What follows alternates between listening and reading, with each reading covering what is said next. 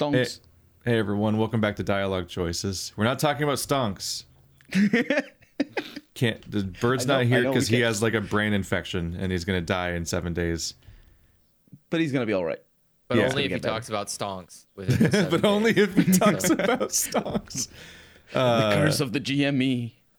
We discussed we were potentially going to talk about the situation with GameStop, but because Bird was incensed about it, and I'm like, we probably need Bird to talk about this because I don't really fucking know what's going on that much. I don't understand stocks that much to begin with. But he's not doing so great because I think he has sinus infection that spread to his teeth, so now he needs a root canal. I'm like, oh, Yeah. have fun. That's bad. Jesus Christ. Yeah. I thought my week was going bad because my week is going bad. Not for any like panel related reasons, but one is we have an ant outbreak just throughout the house. Like just they're coming out of the walls. And it's like, what the fuck? Why we're like they're clearly like they must be living in our supports or some shit. I hate it.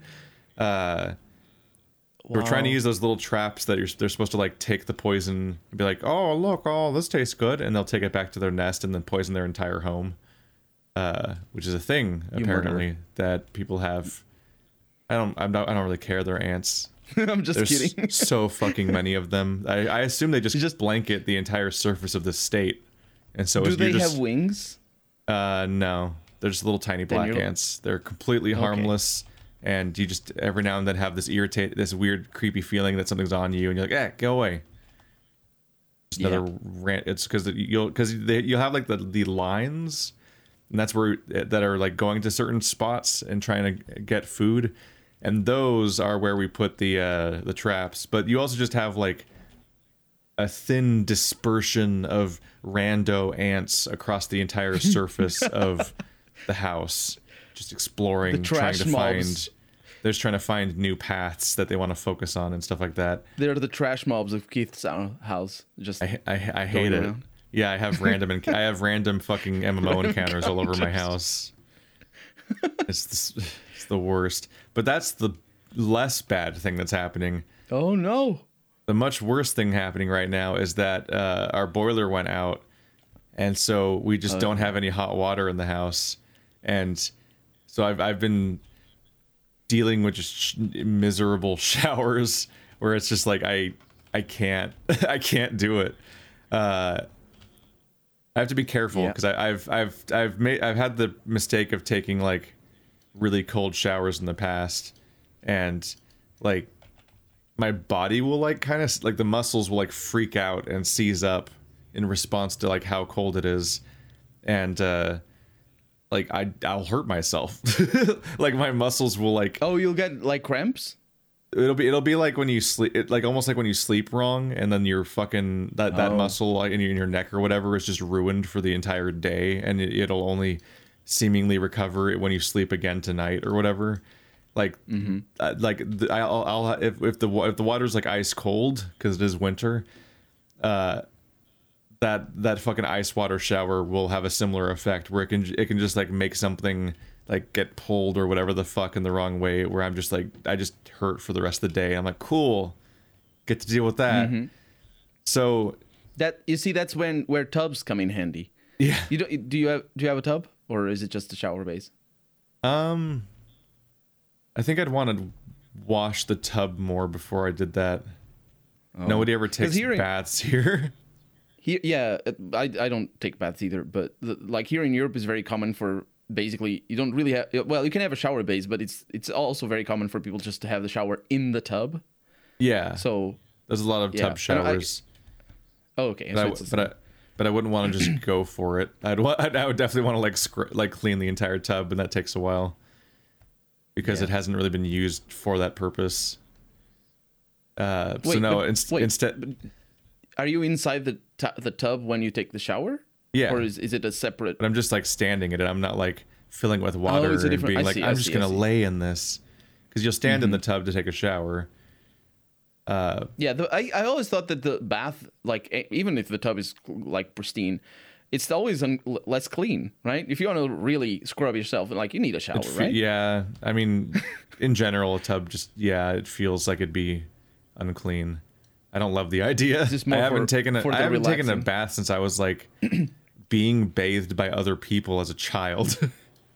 Like I don't, Really? Yeah. I don't think I've been in a bath. I've been in a hot tub, but I've never been in a bath. A hot tub is a less clean bath. Well, so yeah, but I don't go in a hot tub for the purposes of getting clean. true. I'm not like this is what makes me feel clean today, a bath. But no, I've been doing something lately though that makes me feel much less clean, which is that I'm just using a washcloth to give myself what I assume is essentially like an old person like sponge bath. Yeah. Like it's like I'll just be standing in the sink. I'll be standing in the shower, and I'll have the head pointed like kind of at the wall, so it's not just spraying me. And then I'm just fucking like using this washcloth and getting it wet, and then using that to bathe, and just getting it wet over and over again. And refreshing it essentially to minimize the how cold yeah, it is. Because it's incredibly less cold than standing in the stream of water. It's just it's actual pain. Like it's a horrible experience going into the cold shower. I don't know who the fuck thinks they're refreshing. They must have a different level of coldness they're dealing with, or they must be talking about they have a boiler and it still technically is hot water but less hot water. That's what they call a cold shower. But like the boiler out cold shower is like an ice bath.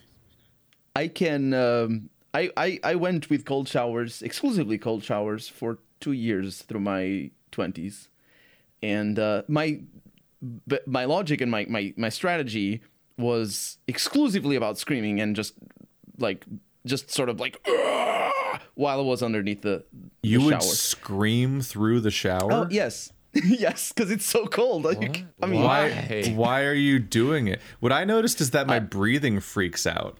Like, I start gasping for air continuously, which I can only assume is like my body trying to regulate its temperature like a dog. Yeah, that's why the screaming helps, because you force your lungs to do what you want them to do, and you also are more conscious about where the air is. So I have several housemates with different sleeping schedules, so I can't scream my showers. Yeah, you just need to be... Not that I really want to live that life to begin with.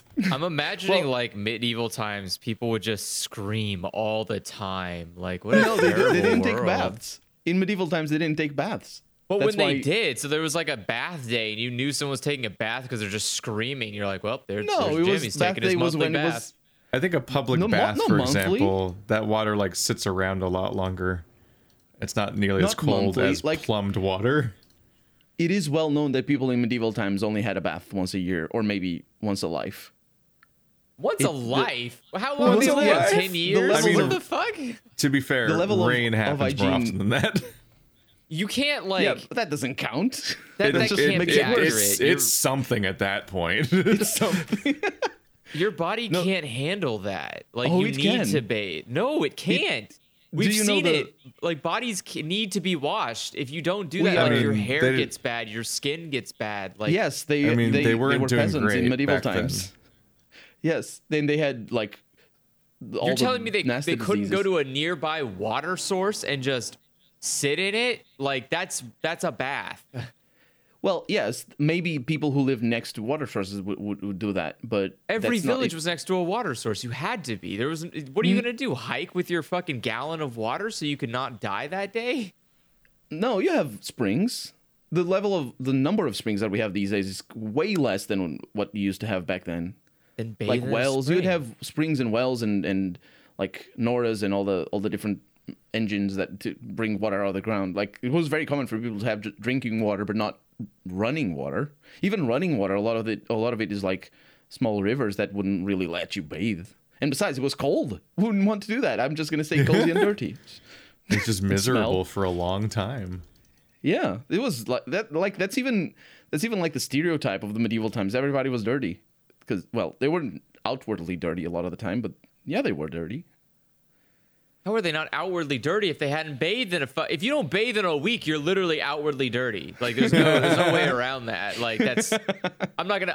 If you go to medieval times, someone's like, I haven't had a bath in 2 weeks. I'm quite clean. I'd be like, no, you're a fucking filthy piece of shit. Get away from me. What's wrong with you? No, you would say, I have had a bath this month. I would probably clean. take a bucket and throw it on him. Like, get the hell out of here. What are you? No, what's wrong the water with you? makes it worse. It's like the dogs. If dogs get dirty, they smell. Well, not dirty. Sorry, dogs get wet. Yeah, you shouldn't stand in the rain. It's just gonna make it dirtier because you're gonna smell after that. Stand in the rain, like throw some water on a person, rub soap on their face. Done. All right. So that's rich people stuff. You would use cinder. Stuff. Soap is like the most generic shit. Not in medieval times. You would use cinder to wash yourself. Because they were too stupid to know what soap was. That's fair. That's a fair point. But they will literally wash with cinder. At least here in Europe, anyway. That's an unfortunate cinder. So you mean like You mean like ashes and stuff, right? Like ashes and burned, stuff. Yeah. I was like, what? Yeah, but not like carbon. Just the the other one. It's like a medieval. Yeah, it's like a dirt bath. Like like a chinchilla. Cats and dogs do that a lot as well. But the hygiene traditions of Europe were very, very bad. At the same time, Northern Africa people were relatively cleaner because they had not only did they use running water a lot more in terms of washing their hands specifically, which was not as common for Christians in Europe, but in the desert, they would use the sand, or the rough sand of the desert, to wash off grime and stuff, which European people didn't have as much. There was not much sand back in medieval Europe, so they couldn't take sand baths, which is literally what happens in North Africa. Still to this day with some nomadic people. Sometimes you just don't got water. Apparently, you just use that sand. You can easily make soap from potassium carbonate or like ash. Yeah, and that's why ash works like that. But potassium wasn't introduced in Europe until the contemporary age. No, sorry, I think the 1600s. Burnt wood ashes. What the fuck? They didn't have wood. I'm pretty sure they didn't have potash. Times? Potash comes from America, I think. No, wood ash is just potassium carbonate made from burning wood. I know, but like the invention of it, I don't think it's common. I don't think it's medieval in Europe. Invention? It's just burnt wood. Like Earth invented it hundreds of millions of years ago. Like dinosaurs had potassium carbonate. Dinosaurs had potassium. I think you need to make it. It's just like anytime a forest fire happens, you got half the fucking material to make soap there on the ground. Go pick it up. Oh, there it is. So the word comes from 1477. So that should give you at least the word. It could exist before, but I am almost certain not in medieval times. The way they fertilized the land was seashells. If you're by the ocean, just go grab some seashells. You can make potassium carbonate out of that. You can get seaweed is a good choice for oil. You can do come on, man. I think it might be less that candles are hard to. I mean, candles. Soap is hard to make, and more that you just had to have the concept for it in the first place. That's what I mean. It's like they're too stupid to know that there's like this perfectly good thing sitting here. Yeah, 14th century is when it started. So I stand corrected. It actually existed in the medieval times, but just very late. Very late. What a sad time. Can you imagine someone like showed up and was like, oh man, there's just soap everywhere. We could have been bathing for months. And it's like, oh, come on, man. What the hell? So what is bathing? No, I've been medievaling it up a bit. It's not a great time. I look forward to when our water heater is fixed. I did it on purpose, and I agree with you. Like you've confirmed that it is your hot water heater's like dead? I think so. Okay. Well, I'll get someone out there to replace it. Well, the earliest they can be here is like Monday or something. Just living this life for now. Tomorrow then. Yeah. You could do if you wanted to go really hardcore with it, you could a water heater? No. With bathing, you can get a spray bottle. Hardcore bathing. Like go on Amazon. You could get a pretty good sized spray bottle. Go boil some water, pour it in the spray bottle, and then spray it on yourself. Just mist myself with like one of those like things they use to like spread pesticides / water plants. you could actually get one of those too, because they come clean. You can get them and you just pump it up and then you pull the thing and it sprays you. Yeah. You could do that and like that would work. That would be a warm shower. They sell shower in a can though. That's shower in a can? That's a thing. I think I don't remember where I saw it first. I'm looking it up. Shower. What is anything? Isn't that a SpongeBob meme? Yeah, it's a thing. It's a thing. You can buy it. It might be from SpongeBob though. The first image shows up.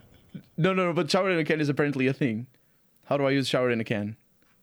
There's pages. Is it just a bag of sand and? When I'm looking online, it's like you just scrub the sand into your skin. It's basically like body wipes. Like, hey, here's a body wipe. Like, that's not a shower in a can. That's a. What did you expect? Don't flush them, or you'll make fatbergs. Yeah, it's like what a horrifying concept.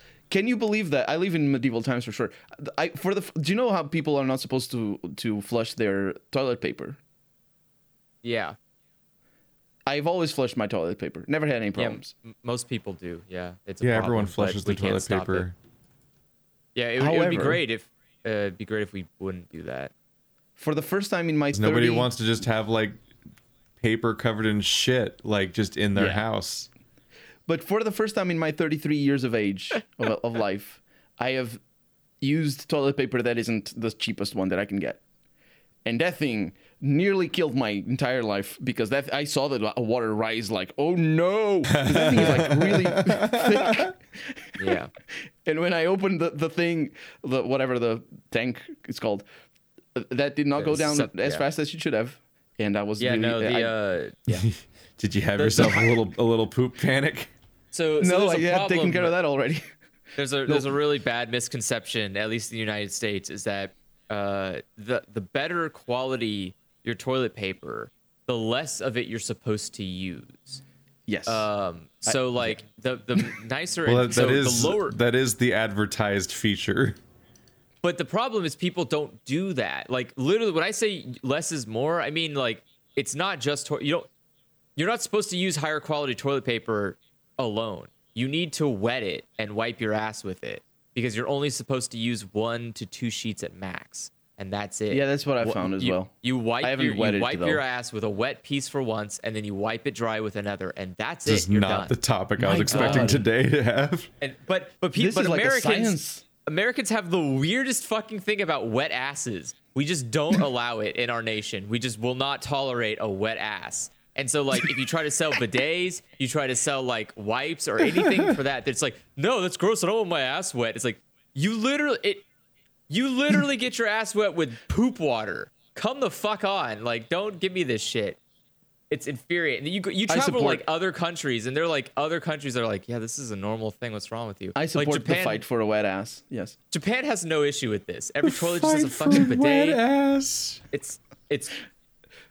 You'll be pooping and your ass will be getting wet immediately. I've never had a nicer time going to the bathroom. You just get a wet ass jump scare. It is so nice to use a bidet. It is the nicest thing imaginable because you go like, oh, I'm just done in like 30 seconds. You just press a button, wipe once, you're done. You move on with your life. You just like, sometimes you don't even have to wipe. Like just sprays it all away and you're like, that's it. Great. Fantastic.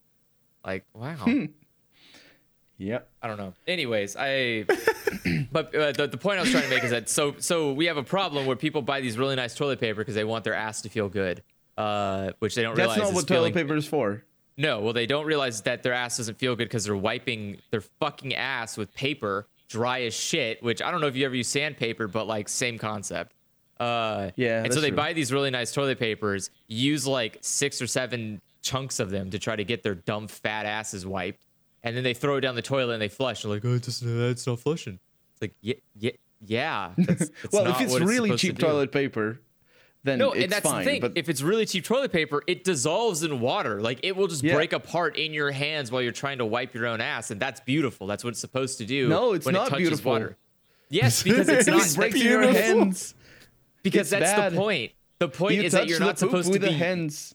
No, it's fine because you should have already sprayed your butt, so there's no poop on there. You're just drying it. I see what like the process is. That's the thing. It dissolves in your hand, and it's beautiful. It's dumb. I hate toilet paper in this stupid country. It's stupid. Dumb. So now that we've had this very educational people also don't know where it's made either, which is like why every time there's anything going on, people buy millions of it.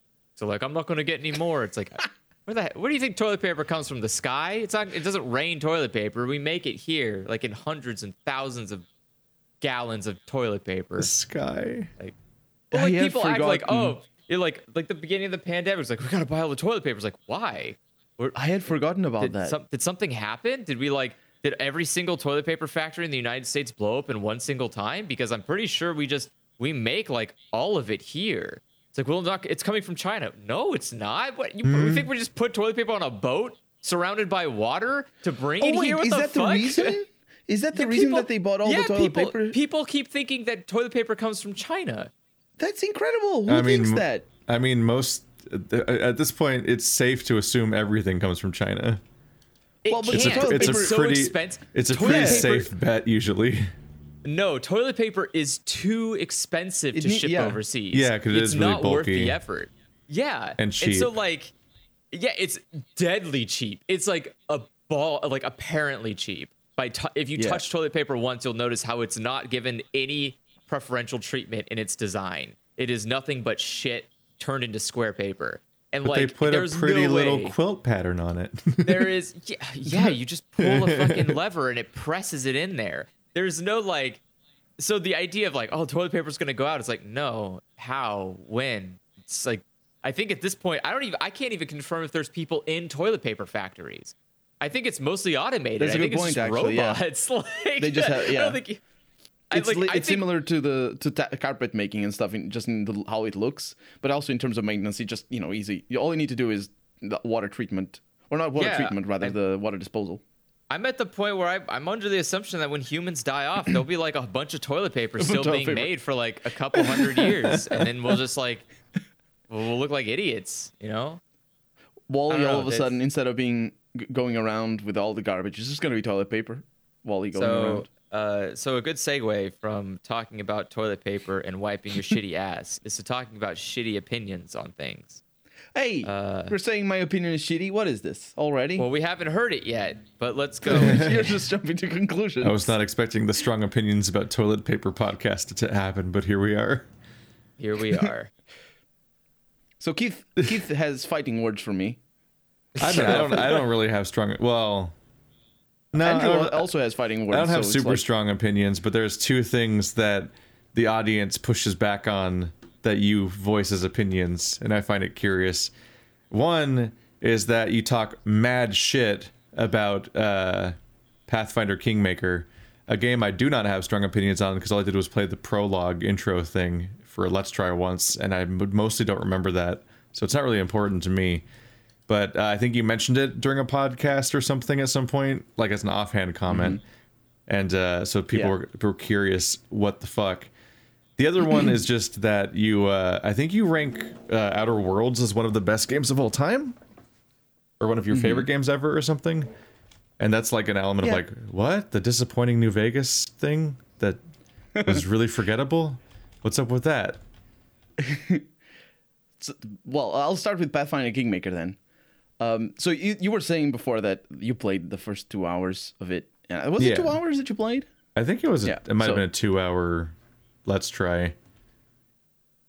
It's the thing with that game is that it takes a little while for it to fully blossom. It's an interesting game because it's got so many things going for it, but at the same time, it's just executed in such a, I don't know. It's not. It's like they didn't fully think through all the decisions that they made, and it was like obvious early on. People were saying that the game was too difficult very early on, and they patched it into different, into more to have easier enemies and all that sort of stuff. But people were still complaining that they were basically getting their entire team wiped out by a kobold or something like that. And obviously, like if you have a team that isn't very good, it's a difficult game. I admit that right from the beginning. It's a difficult game in terms of like, because it's a party-based, top-down, real-time with pause kind of Dungeons and Dragons-y style game, like Baldur's Gate or something like that. It's very much inspired in that. But the problem for me with Pathfinder Kingmaker is the writing. So the thing with the beginning, though, is that you start the game and the game is telling you, oh, there's these lands that are very bad, and there's a lot of criminals in there, and oh, you're gonna kill the criminals and all that, and then you have political allies and all that, and you just, oh, there we got our quest over here, and you go into the land and you kill the criminal, and doing that alone takes like 7 hours, and it's like this big quest, right? But then the game keeps going. There's another big quest after that, and it's not, not as well presented as that one is, as the beginning one is, because it doesn't have the same pump. It doesn't have the same sort of. It feels like a show that was renewed for a second season. I didn't think about putting it like that, but I think that's a good way to put it. It's like, here's the plot we had. We ran out of that. Oh fuck, we've been contracted to make more story. It's like sequels. Yeah, it's very much like that. I think it's like they wanted to make all these games. They could have made Pathfinder 1, 2, and 3 and just decided you're gonna make it all in one game, and none of them is gonna be amazing because the story doesn't end. The game always has the pretense of wanting to go forward, and not just because it does go forward, but rather like you can imagine it, like you kill the first boss, and then you get captured into a dream, and there's this voice that says, "Oh, great things await you," and then you wake up, and and like there's this new friend that you have or something, and then the friend betrays you, and then there's a shadowy person behind that person, and then that person you kill them, and there's another shadowy person, and then there's this fool that comes back from the dead. You literally kill machinations. Seriously, it's so convoluted that it takes so long. It's such a long game as well, like easily 150 hours. I'm not exaggerating. If you're playing this game normally without cheating, because I had to cheat, I'll get to that in a little bit. Oh yeah, but if you're playing the game normally, staggeringly long, like even longer than Pillars of Eternity 2. So much longer than it's so much longer. Seriously, because the thing is Andrew coming under fire? Apparently, yeah. Jeez. The thing is, I play, like, it took me. How many episodes did it take me to finish Pillars of Eternity 2? Maybe 120 hours with all the expansions. Let's put it more or less like that. Oh my god, that's a lot. Yeah, I played that's the reason why I've been putting it off. I played the base Pathfinder Kingmaker game without the expansion, and it took me, I think it was 140 or something, 160, and I cheated the last few hours because the last few hours are so difficult. The game gets so impossibly difficult at the end because, and I'll get to that in a little bit, but the thing is, because it's such a long game, the story doesn't hold you, it doesn't grab you, because if you're playing for a few hours in a dungeon that takes forever, and then by the time you reach the end, you've forgotten like so much because you have to deal with so many enemies. Like, it's such a long drawn out game, and it has a story written as if it were like a short game of 20 or 30 hours. But it's just like stretched. Also convoluted. It's so stretched. It feels like I said it as I was playing it. I said that the main villain, which ends up not being the main villain, but there's no need to spoil too much. But the main villain doesn't feel like a main villain. It's like a side quest. It's like, oh, let's take care of this villain. And because the game doesn't have a quest designation for this is the main quest or this is the side quest or task. It's just quests that you do. And so you're left as a player to decide what is the main quest and what isn't. But that one villain that keeps showing up, then at one time isn't a villain and then is a villain again, and there's like a on and on back, on and off sort of relationship. It just feels like a side quest. And then the game just, when you go for the last hurrah, the game goes to end and you're like, oh, is this the end? No, the game has another villain at the end that you haven't heard of at all. It's the first time you hear of this person. Ooh. And it has the super pompous ending about, oh, we're not so different, you and I. I swear it has that. And it's like one of my least favorite things in a story is when you introduce a new villain at like the last second. It's like absolutely after the Final Fantasy Type 0 sort of way. After the impossible last boss fight that is absolutely impossible, I definitely could not beat any of that. Like the last, probably, I don't know. There were a lot of boss fights at the end, but I would say at least 10 of them. I couldn't beat them. To finish the Let's Play, I had to turn on God mode. And even that was difficult. Because just because you can't die doesn't mean you can damage the enemy. You know? So even then I had to oh my God, it's such an impossible game. But for me, the biggest problem is the writing. It just feels drawn out and up its own butt, but it only shows at the end after you get past the beginning. So I can understand that people like it, but I don't know. I feel like if you're going to have a writing that long, that drawn out, because then it's like also big dialogues, because the game goes on and on. The dialogues, they last for a while, and they're so entranced in their own characters, and it's not even exposition. It's just them being themselves for a while, and you're stood there listening or reading it out loud, and it doesn't say anything. It's just completely forgettable characters. Almost all of them. So I went on a ramble. Sounds very sad, and I would not touch this ever. Well, it is it's everything you hate about video games. Yeah, this is yeah.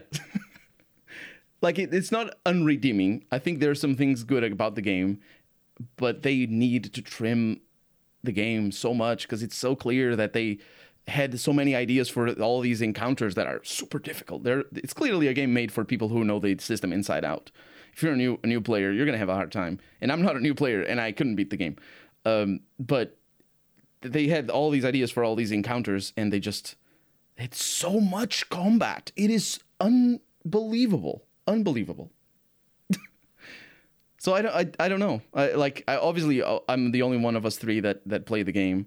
Yeah. But so people, if I'm okay with people if I say if I say I don't like something, you better play that game to defeat Colonel's opinions in the art of combat. I don't challenge anybody to that. I'm just saying that just because I say something is bad, or it's just if I say I don't like something, it doesn't mean that I don't accept other people saying the opposite. But in this particular case, I have a thought out opinion. It's a game that I finished and I was like, oh, that was a journey. Okay, well, that's the end of the Let's Play. But then it just stuck in my mind, and I just kept going back to it and thinking of all the things that it didn't do right. Like the companions don't have story arcs. There's no character evolution for any of the companions. They're just objectives that they have for their quests. You finish their quests, and that's it. They're okay. Thank you. Thank you very much. You're very nice. But they don't. None of your companions change. Like they're random quest NPCs that happen to come with you. Yeah, absolutely. Then the thing early on in the game, although that's mostly my fault, but early on in the game, I kept killing. I say kept. I think I killed 3 possible companions because of all the companions that this is my perception anyway. Of all the people that you find, some people sometimes will let you. Or some dialogues, rather, will let you attack them immediately because they're so bad, or because you don't like them, or because you want to steal their stuff. Some people happen to have that. And it happened that 2 of the companions that I found were really bad because they were just bad people. There's all sorts of alignments in the companion sort of roster of the game. And 2 of them that were actually ended up, I shouldn't have killed them, but 2 of them, I killed them because they were bad people, and the game gave me the option. I was like, I'm going to roleplay attack. And then I didn't have a person to help me with my finances because you manage a kingdom in that game. So because I killed the only treasurer that was available. So the game doesn't hesitate to put you in a position where you're going to lose or you're going to suffer very bad consequences, which I think is fun, but also at the same time, maybe that should happen after you understand the systems of the game, not the very first few companions that show up. Yeah. Yeah, Yeah. I realize that I'm just rambling about a game you guys haven't played. But anybody feel free to comment down below because I will answer and I'll say things. As for the Outer Worlds, though, you guys have played it. Yeah, we have all played Outer Worlds in very different ways. In that Andrew was as previously discussed, was the murder hobo. Because that was the topic of the entire last episode. Was it the last one or the previous one? Didn't we talk about? That might have been last week. Because we talked about music last time. Yeah, I think that was the same episode. Oh. There's more than one topic per episode. Yes. Because the week before that was Andrew's childhood, but there was an hour and a half before we got to that part. It was bait. Mm-hmm. Partly because I don't put that much thought into the thumbnail and title because I have shit to do. And so it's I don't know, what do I remember from this? And sometimes I don't remember anything. So I'm like, fuck, let's skip around a little bit in this video until I hear something that I remember. And then I'll be the entire title and thumbnail is based on that moment. I mean, it's just dialogue choices, It is hard to have it is hard to have a specific thing that summarizes an entire 2.5 hours of random discussions. Yeah. So why don't you think that The Outer Worlds is the best game ever made? It was honestly it just kind of fell flat. I don't think that it wasn't massively bad, but it all felt low budget and kind of disappointing as an attempt to because clearly an advertised element of its purpose was to kind of be a spiritual successor to New Vegas. It's the original developers that made New Vegas are going to make another open world first person shooter dialogue driven Fallout-ish style game. That's the style that it's done in, even though the setting and stuff is different. And on that aspect, and one of the things I need to revisit New Vegas because I need to recalibrate what I think about that game because it's been a decade now. Wow. I'm playing it right now, and I can tell you when you go back to it, I think you're gonna like it. I think on the second playthrough, I'm playing it for the second time, finishing it, and it really holds up. New Vegas is an amazing game, absolutely. Yeah, and by comparison, Fallout Outer Worlds and its frustrating name that is identical almost to a much better game that I like a lot. It kind of fell flat. A lot of the characters weren't particularly interesting. A lot the companions. There's half of them I never even really wanted to talk to again. The storyline is a bunch of completely segmented off different sections. The way that they try to bring it all together by the end is pretty flat. A bunch of people that I didn't ask all come on a mission to join a fight where they don't actually end up helping me meaningfully, and it's weird. It's fun.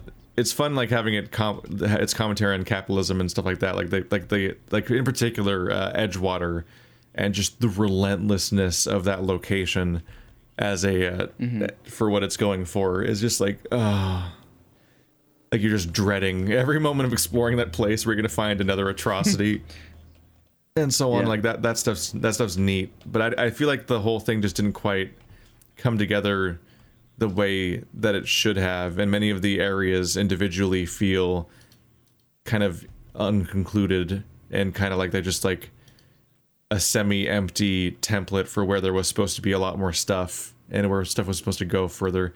I haven't played it super recently, but it definitely wasn't I can't be super specific because time has passed a little too much, but there's just a lot of this was fine was the takeaway.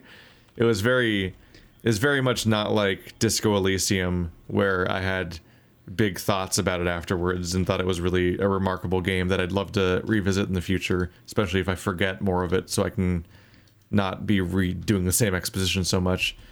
There was relatively little by comparison in Outer Worlds that I was like happy I experienced and looking forward to experiencing again one day and so on. It was kind of just better than usual for a Western RPG that isn't full on AAA, because like the other AA stuff I play by Cyanide and Spiders is miserable. Like when I played a new werewolf game. Yeah, that pisses me off a little bit. That doesn't. And I'm like, I want a werewolf RPG. I'll play a werewolf RPG. And then I look at that and I'm like, I don't know if I'm gonna like this werewolf RPG, and I might be the target demographic. I don't like how the protagonist looks like a generic RPG, like generic like AAA protagonist dude that like kind of gives off skinhead vibes, and I'm like, all right. The werewolf looks cool, but I don't know if the gameplay or any of the story will be enjoyable. Like I can't just be like, oh, cool looking werewolf. That'll keep me going for 40 hours. I wouldn't say that do they have a history of making worrisome storylines? I don't know about worrisome storylines. No, I just mean like the protagonist looks incredibly unappealing. Yeah. Not that I think he's going to be like a reactionary protagonist or something. He's the typical dude, bro. But like I get burned whenever I play like Bound by Flame or Technomancer, and like like I have like in particular one audience member that's continually demanding that I play Greedfall, but it's like I'm like how many times do I touch the stove at some point? Like it's like JRPGs, like I don't know how badly I want to keep touching the stove over and over again. Like for me I'm at the point where it's like I'll play whatever hotly anticipated RPG that came out that year that isn't by those people, and then I'll play like a classic RPG. And like if I genuinely am like, okay, I'm out of all new RPGs and I don't really want to play 2 classic RPGs literally back to back, then maybe I'll be like, oh, let's try one of those AA RPGs by company that hurt me before. Let's see if they got any better. Because it's often a bad process of like, let's play Lords of the Fallen, and then let's play The Surge. Maybe it'll be good this time. Let's play The Surge 2. Maybe it'll be good this time. And it's like, okay, I played 3 really not great Souls-likes by the same company in a row. Do I need to keep going? I think there's a difference when a game isn't fun mechanically and when it isn't fun in terms of the storyline. Yeah, Technomancer's both. Yeah, but I think if it's just mechanically, or if it's just the storyline that's kind of bogus, it works a little bit better. I think, like, I always go back, whenever I think of playing a new game, I always go back to Elex.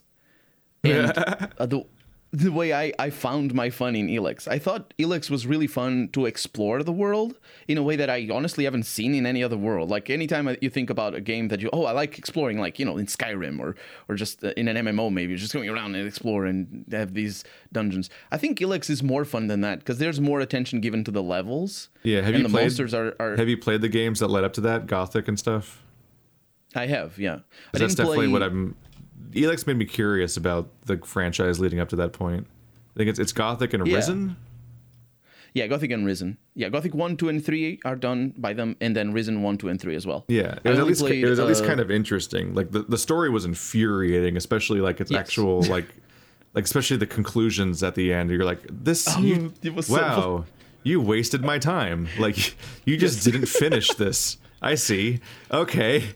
But it was definitely at least interesting trying to solve the puzzle of how the fuck to even do anything in that game, because that game is just kicking you in the teeth over and over again. Because most of the game is literally unplayable unless you do it in the right order. It's like, this is weird. I don't know if I can call it good, but solving it's interesting, I guess.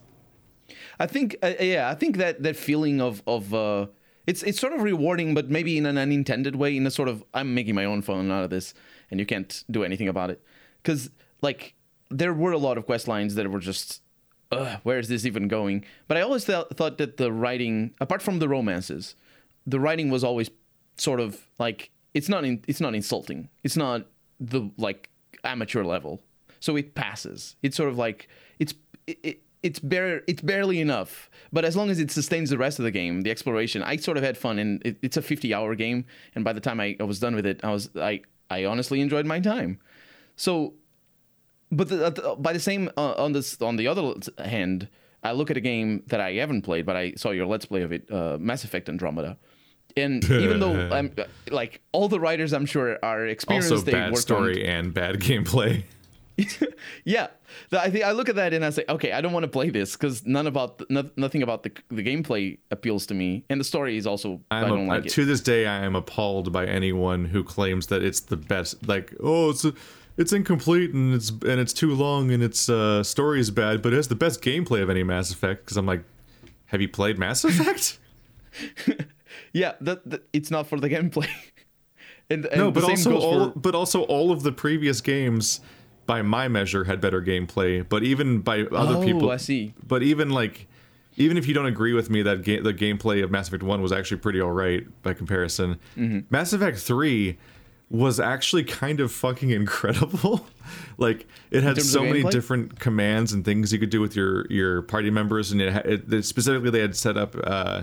They kept the biggest problem with Mass Effect is that the first game had a giant radio wheel you could call up at any moment to use every power that any one of your companions had all at once if you wanted to. You had full like CRPG style management of their abilities at least, and like that went away immediately. And in 2 and 3 you just had hotkeys where you could just tell your guy to do their ability or whatever.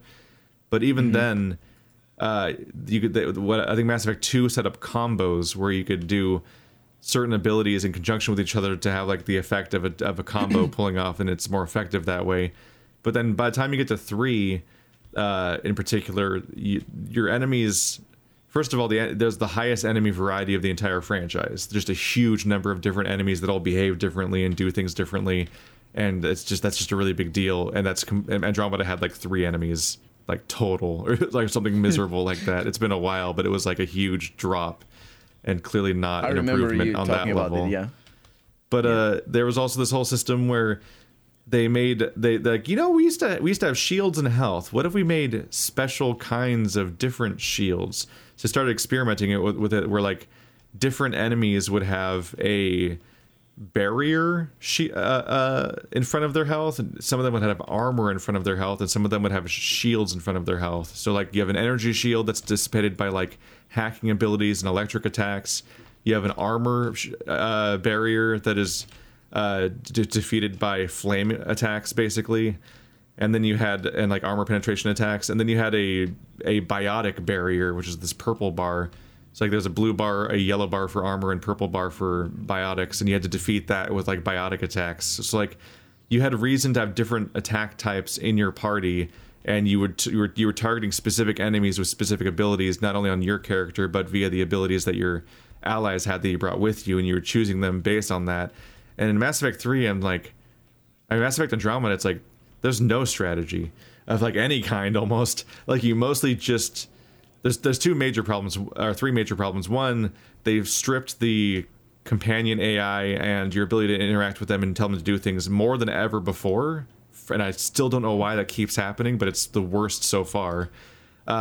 There's a whole new world with a whole new location, so they can't use any of the old enemies and then add more like they did in each previous game.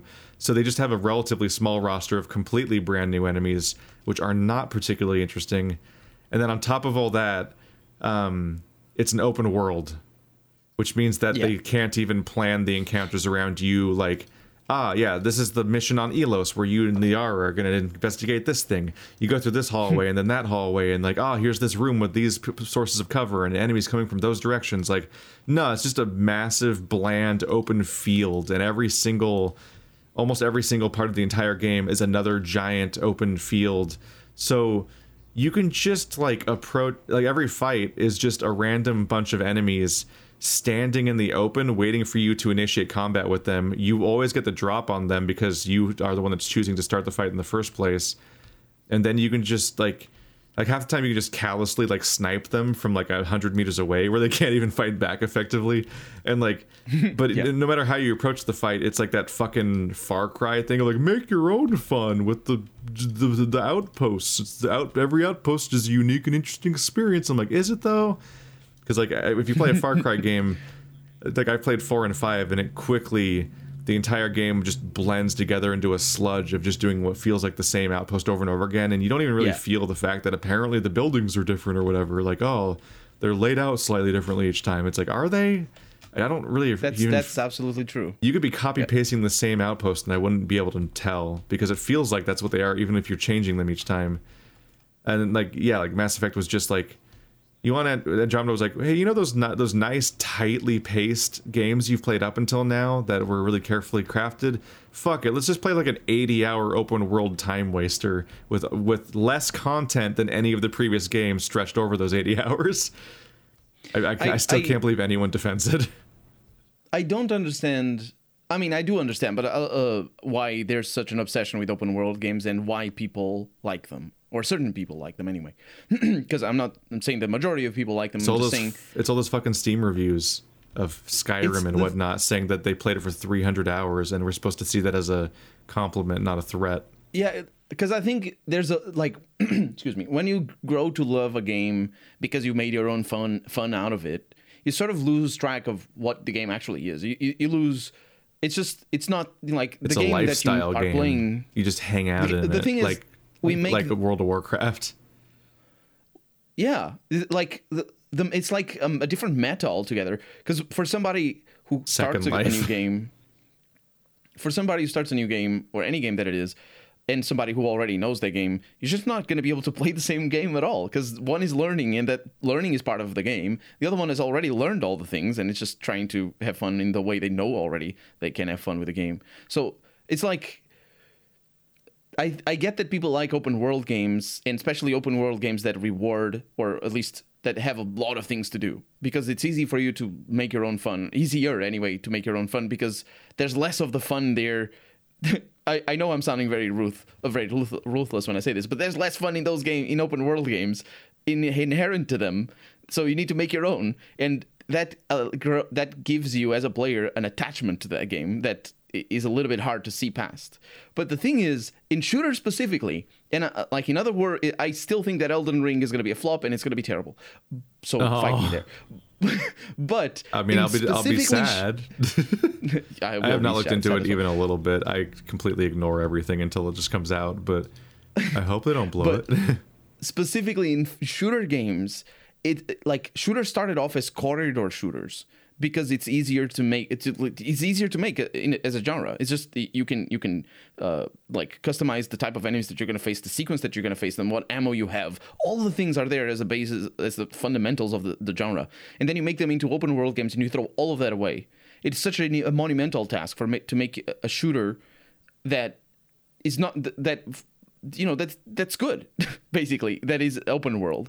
And I most recently played that Ghost Recon game that is open world. I don't Breakpoint, I think, and it has all the same problems as the Far Cry's and as the Assassin's Creed these days and all that, because it relies on you making your own fun, and it's there. Like, if you want to make your own fun with those games, you can have those fun. Like, I had fun with that but game. Like, to some extent, the level of fun is just like, there is 3D avatars in a world where you're not being like commanded to proceed all the time, so you can just fuck off and do whatever you feel like, I guess. Like, it's like GTA, what's basically. Like GTA or Minecraft, where it's just like you are just kind of hanging out and existing on your own terms. Absolutely. Which like has its own value, but oftentimes the games aren't even necessarily designed to facilitate that or enable that. It's often like an accident when a game happens to be like a cool hangout spot, but oftentimes the part that makes it a cool hangout spot doesn't really involve systems or gameplay. So it's like Minecraft to some extent a lot from that. To some extent, it's like using a game as a non-game. Like, you're turning it into like Second Life and just kind of chilling in it, which is like acceptable and valid, but also like it doesn't mean the game is better. It's not a good goal for video games to go for, because in a way, it's like being ungames is the goal, and it's like oftentimes it's just an entirely personal and arbitrary thing where you just decided that this game kind of vibed with you a bit, and so you just decided this is going to be the game that you hang out in a lot, and it's mostly for reasons that aren't even related to the game itself. It's just kind of you as a person decided that's how you feel about this game, because technically you can just fucking hang out in Undertale if you really want to, but like, I don't know, it's not what Undertale was made for. I think, just to tie it back to the Outer Worlds, I think that like with this context of me, or the way I see shooters specifically, and how open world and the storyline interacts with the gameplay mechanics, I think the Outer Worlds is not a perfect game in terms of mechanics. In fact, there's probably not a single mechanic in that game that I like. It's not that I hate them, but I can finish the game. Speaking of Mass Effect companion activatable attacks, but bad. Like, what is even happening in Outer Worlds is like cutscene attacks that I never used it on purpose a single time throughout the whole game. Almost none of them have any kind of like utility or purpose. They're just a weird cutscene that where the combat kind of pauses, and your character like fucking chain guns somebody, and you're like, what the fuck?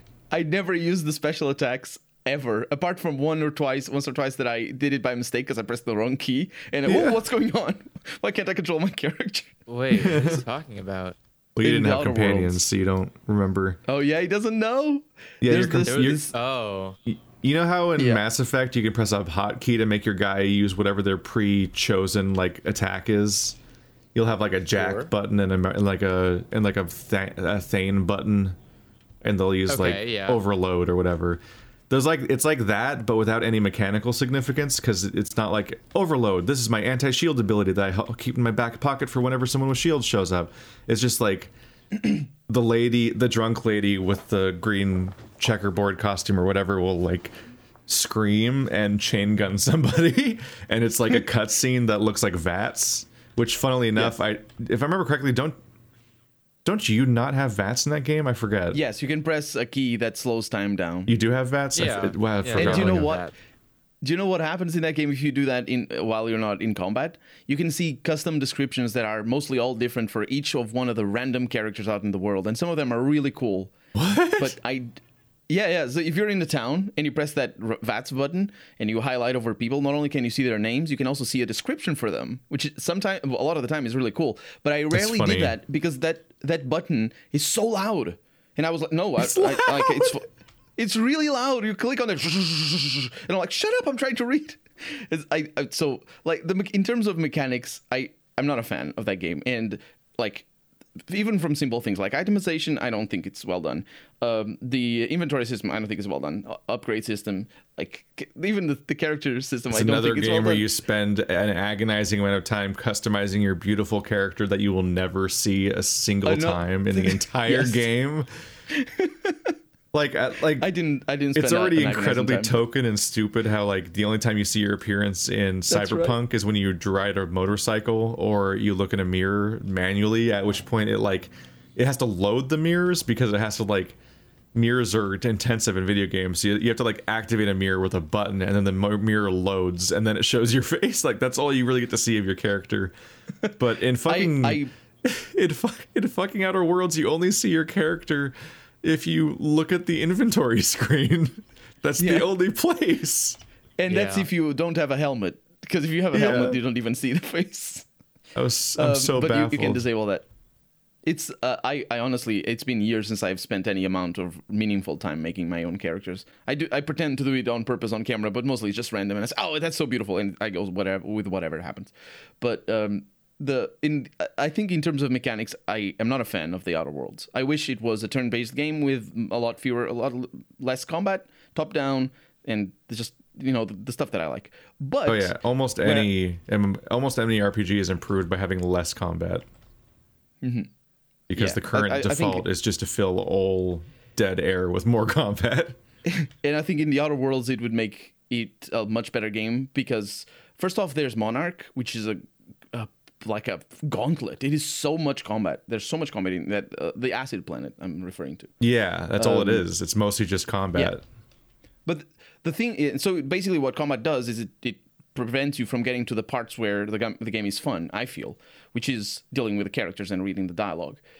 Because I don't think there was maybe one or two side quests, but I don't think there was a single instance where I talked to a character and I couldn't tell that the writers were writing something that they did it on purpose. Like they're not writing just, you need to write this character, go ahead and do it. No, they're doing something that they're passionate about. I think even small characters are like that, but especially the big characters. The guy with the moon hat hurt my soul.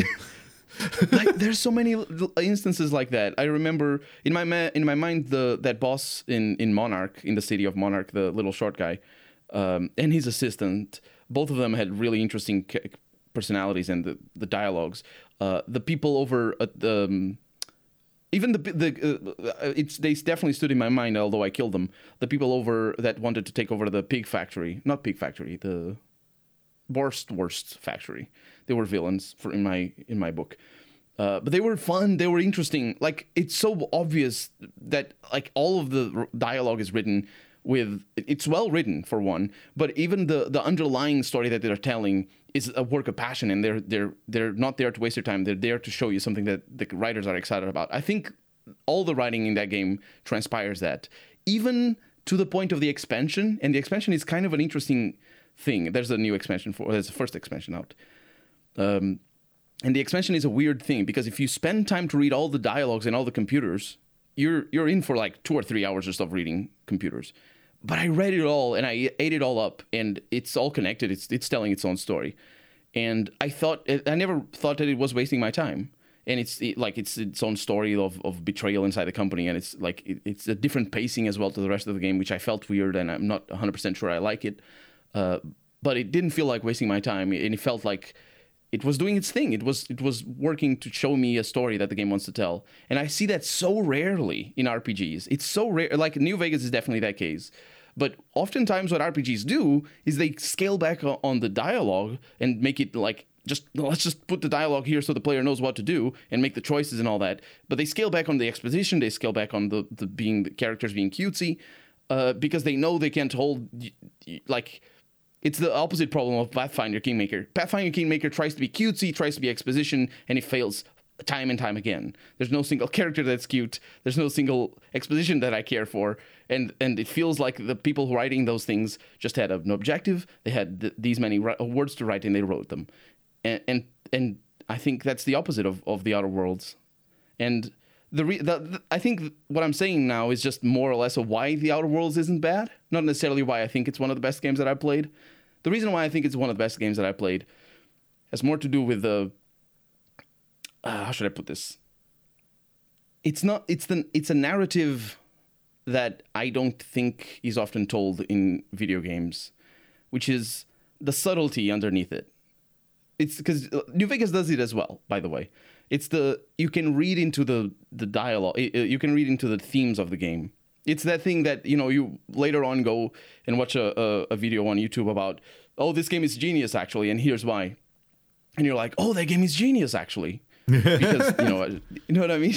And when somebody very thoughtful was able to draw more from the experience than you were, and then you feel like a jackass. You're like, actually, this was my opinions. I love this game. Ha ha ha ha.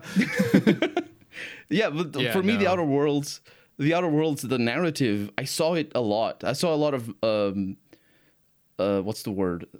It's not semantic. What's the word? A metaphor. I saw a lot of metaphor, but I also saw like the themes that are continuous throughout different characters.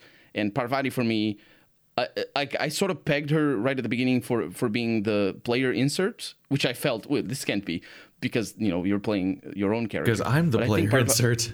Yeah, but I think her storyline, she comes across as somebody who trusts that the people who work in the system are doing their best, and they're doing it in good faith.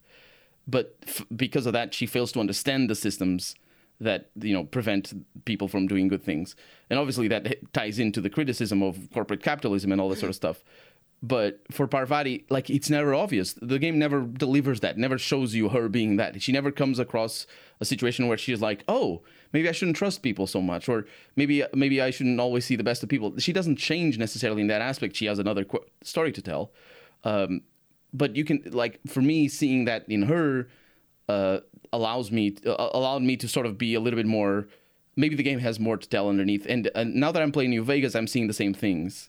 I think, in a way, the Outer Worlds opened my eyes a little bit to what New Vegas is. Because New Vegas is the same. New Vegas, the game doesn't flat out tell you, even when you ask the big villains or the big heroes of the game directly to their face what they are about. They will say things like Caesar, for example. There's a big conversation with Caesar that is very easy to miss, by the way, because you might want to kill him. But if you don't, he tells you some really, really interesting conversations about his dynamics in the world in Fallout New Vegas. But the themes themselves are still hidden. They're sort of like lying just underneath. The game that never really puts it all out in the terms of why the NCR or what the NCR stands for because it's a criticism of effectively the United States government of today, and what the Caesar Legion is a criticism of and all that, or a satire probably is the better word. So the game never really pushes it that far, never makes it blatant. And I felt that The Outer Worlds also didn't, which is sort of surprising because it's such a blatant game. You start with a quest about somebody who has to pay for their own grave after they're dead, or something like that. It's such a blatant game, or the fact that whoever's nearest at the time of the reporting of the death becomes their nearest relative. And they're responsible for their funeral costs. Was there subtlety in Outer Worlds? No. That's the thing. It's so unsubtle in those quests. Like, you obviously can tell that there's something extremely fucked up about the whole thing, but the game doesn't necessarily go past that. And I see that criticism sometimes raised about that game is the game doesn't really have people play the game and they don't see that the game has much to tell because they see everything that it tells right at the start. Like, you play going to Edgewater and you see all of those funky things about, oh, look at these capitalists being all capitalisty, and you're like, okay, well, that's it. That the game never goes past that, and it doesn't. If you think about the quest, it's mostly preoccupied with like the little the nuances of, oh, people are starving, or maybe this person has has this person captured and all that. So it's like the sort of busy work that you have in any game, really, but it doesn't do anything else that it already doesn't do in Edgewater. You know what I mean? Yeah. But that's why I say it's subtle, because that's not really the point of the game. I think the point of the game for me was, or rather, not necessarily the point, but the themes underneath the game was to see how different people in the world of the Outer Worlds come to different realizations based on the same realities, really. It's a little bit like Fallout, where the theme is more or less how different people in the post-apocalyptic world manage to survive. In the Outer Worlds, it's sort of, it's the Parvati or the guy, the boss from Monarch. I keep forgetting his name. Najad? He had an Indian name. I don't remember exactly. There's sort of an aspect of, like, in both situations, everyone agrees there's a problem, but no one agrees on what the problem is or what the solution is. Which is not understandable, because I know exactly what the solution is, and I did it myself, and it worked. Like the game even told you that it worked. That's the thing that kept bothering me. That's the thing that I hate about Outer Worlds is I knew the solution. I had the solution, and nobody wanted my solution, so I forced it on them, and it was the right answer. Like, the game openly said, like, good job. Yeah, the game literally was like, you did it. You did the exact right thing. I was like, what? Why did I have to murder everyone in my path to do it? Why couldn't I just tell someone, hey, if you just kill all the board members, you can just have a better life? Like, well, there's a complex economical, boom, shoot in the head. Headshot. Hey, if you get rid of the board members, you can fix. Well, I don't want to put anybody down. Headshot. Like, you just keep shooting people until there's no one else to say no, and the game goes like, well, yeah, they're all bad. I was like, but then why am I here? What was I here for? Like, I didn't. God damn! Like, I didn't mean to do any of this. I think there's a, I think like even your companions. Like, at the end of the game, the first companion, whatever that girl's name that I fucking told no, don't. Yeah, she was like, I'm your best friend. I was like, you literally never interacted with me, like, once, a single time. We literally, like. I told you, don't ever talk to me again. I never talked to you again. And the end of the game, she's like, hey, we're best friends. I was like, how the fuck are you? Like, what is going on in this world? It is incredibly funny when a game just forgets to ever check whether you talked to someone before, and then they act like you've grown close and everything.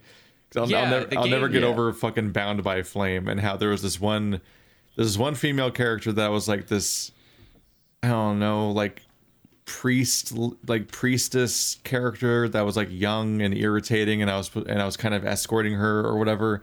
Like, I think I escorted her once in one mission and then immediately dumped her, in part because the game only allowed one companion total and there was like 5 options. So I promptly just completely ignored her and never talked to her again. And at the end, it was seen as this great betrayal when I didn't side with her. And she's like dying in this field, getting attacked by like whatever the fuck the enemies in that game were. And it's like, it's like, how could you do this? And I'm like, I don't even know your name. Yeah. I'm over here with Witch Lady. Yeah. She's fun. I will admit there is a certain level of voyeurism, as it were, that is required to play any game, really, but The Outer Worlds in specific. You need to be interested in the stories that the game is trying to tell you. And the thing with Outer Worlds, obviously, is that the stories are the characters that have different opinions about what needs to be done. But also, at the same time, Andrew, your solution is a little bit too drastic for... Like, I still think that the game should reward you. Is it too the entire solar system is collapsing due to fucking late-stage capitalism. You killed everybody. And nobody will agree that the late-stage capitalism is the fault. Everyone's like, well, there has to be a way to... No, the way is not to even cut my the comments cancer. section will agree that late-stage capitalism is at fault. No, that's the thing. There was government involved in some form. That means it's socialism. I've had some really exhausting, stupid conversations with people that don't understand what words mean. Every time I got to the next stage in the main story, it was immediately a man in a suit or a woman in a suit telling me how if I just agreed to go along with them, they would fix the solar system, but it has to be done through bureaucratic red tape. And I was like, no, there is no answer where the bureaucracy wins out. You have to remove it if you want a good, stable ecosystem. And they're like, but the rules will get you killed. I'm holding a gun, change the rules or I will fucking kill you. And they're like, well, the rules, done. And then I kill them and people are like, well, what are we going to do? We don't have the rules anymore. We can just do the thing that we need to fix the world, which is not fucking canning tuna in a place that's out of tuna to can. God fucking damn it. Like, stop. Like, Jesus Christ, you read computers and they're like, well, we're out of tuna. Let's make fake meat and sell that. I'm like, what? Just go to a... Fuck, stop canning tuna then. Like, it's over. The tuna's ended. And it's like, no, we have to keep the business going. It's the family. I'm like, this whole fucking box is the problem and it needs to be burnt. If you do not burn the box, you will not live. Like, and it's like someone's feel like holding it's to Outer Worlds' credit that it seems to have made Andrew engage with its story more than any other RPG ever. I think so. Going by this rant, but that's the thing. It's like I kept trying to honestly find, like, maybe I'm the bad guy. Maybe I'm literally like somehow crazy in all this. But the more I read, I was like, I'm not insane. All of you are insane. You're all fucking lunatics. Just remove the problem. And they're like, there is no problem, or we can't remove the problem. There's other problems in the way. And I'm like, fucking, okay, I'll do it for you. I'll fucking fix it then. Go to the main city, a bunch of rich capitalists. Boom, boom, boom, boom, boom, boom, boom. All right, city's purged. Where's the bureaucratic red tape? Well, there's a business. Boom, boom, boom, boom, boom. There's no more business. Where's the red tape? It's like, well, what are we going to do for a job? I don't know, sir. How about you just go around and find other things to fucking do besides can fucking tuna or fucking put meat of these weird cow things into a thing or make weird potions that make people fucking sick. Like, how about you just do things you enjoy doing in the fucking outer worlds of the solar system, you fucking lunatics? Like, Jesus Christ, everyone is just so stuck. They can't live this world outside of this weird dystopia that they've like somehow been conditioned to believe in. But the moment that you tell them that this conditioning is both a lie and the reason they're suffering, they have to like reject it with every core of their body, because otherwise, one, they're absolutely wrong. They've been wasting their life and they're just idiots. And two, that there is a solution that was simple and there in front of them the entire time, that they were just ignorant and cowardly and too stupid to do anything about. Like, I literally woke the fuck up out of what apparently was a 100-year-old coma. I showed up on a planet and I immediately fixed the planet. Like, how hard was that? I don't even live here. This isn't even my home planet. I don't even know where the fuck I am. And I somehow fixed your entire problem in one easy to do solution. Kill the guy saying no. It was really easy, guys. It was super easy. I don't know how hard this was. Like, he had two guards standing next to him, and I just shot him point blank in the face, and the guards looked at me like, oh fuck, and then I shot them point blank in the face, and then I just walked out, and then everyone else in the town was like, oh, all right, well, I guess we're gonna go back. Yeah, like I guess we're just gonna go back to canning tuna. And I was like, then I'm gone. I'm just gonna leave. Then fuck this town. Like, I mean, in the game's defense, he wasn't the boss. He was just sort of the figurehead of that. He owned the town. He was the leader of that town.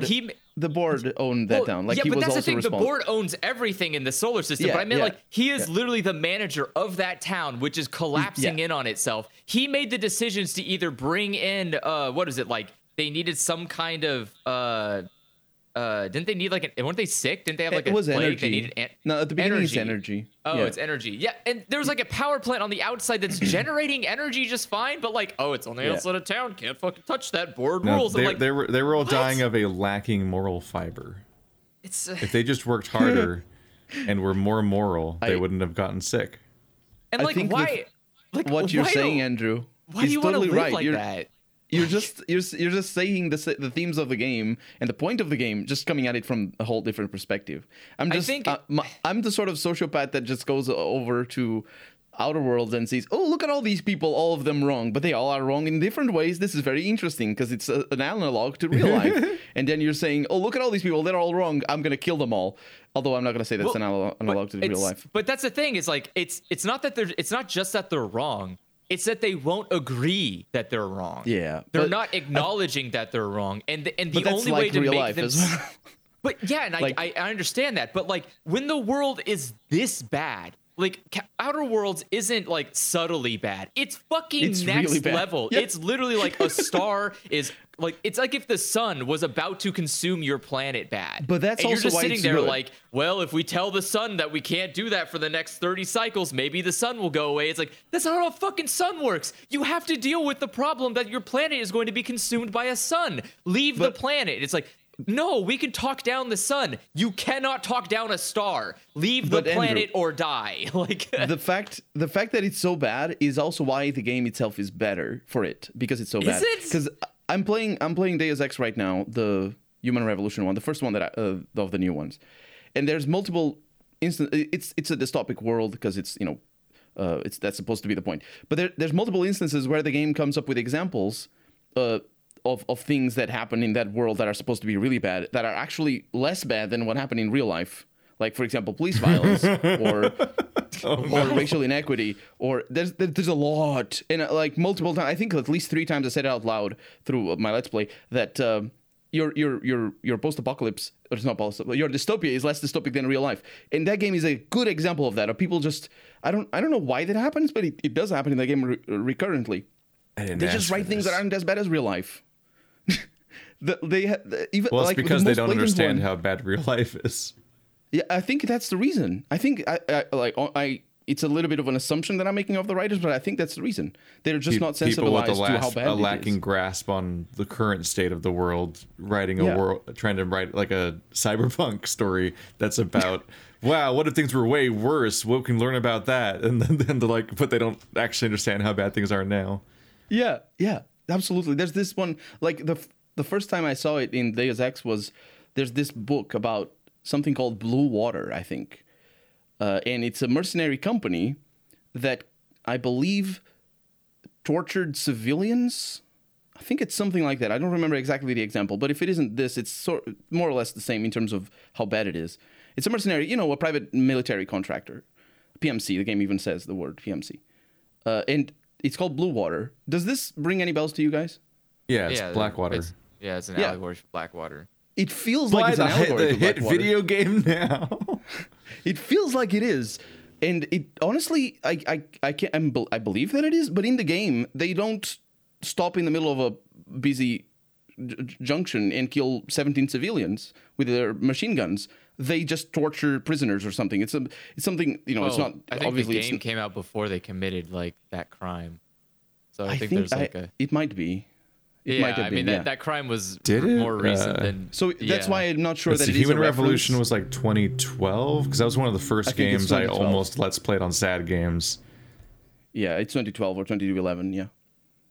So I don't know where Blackwater. I think wasn't it 2009 Blackwater incident?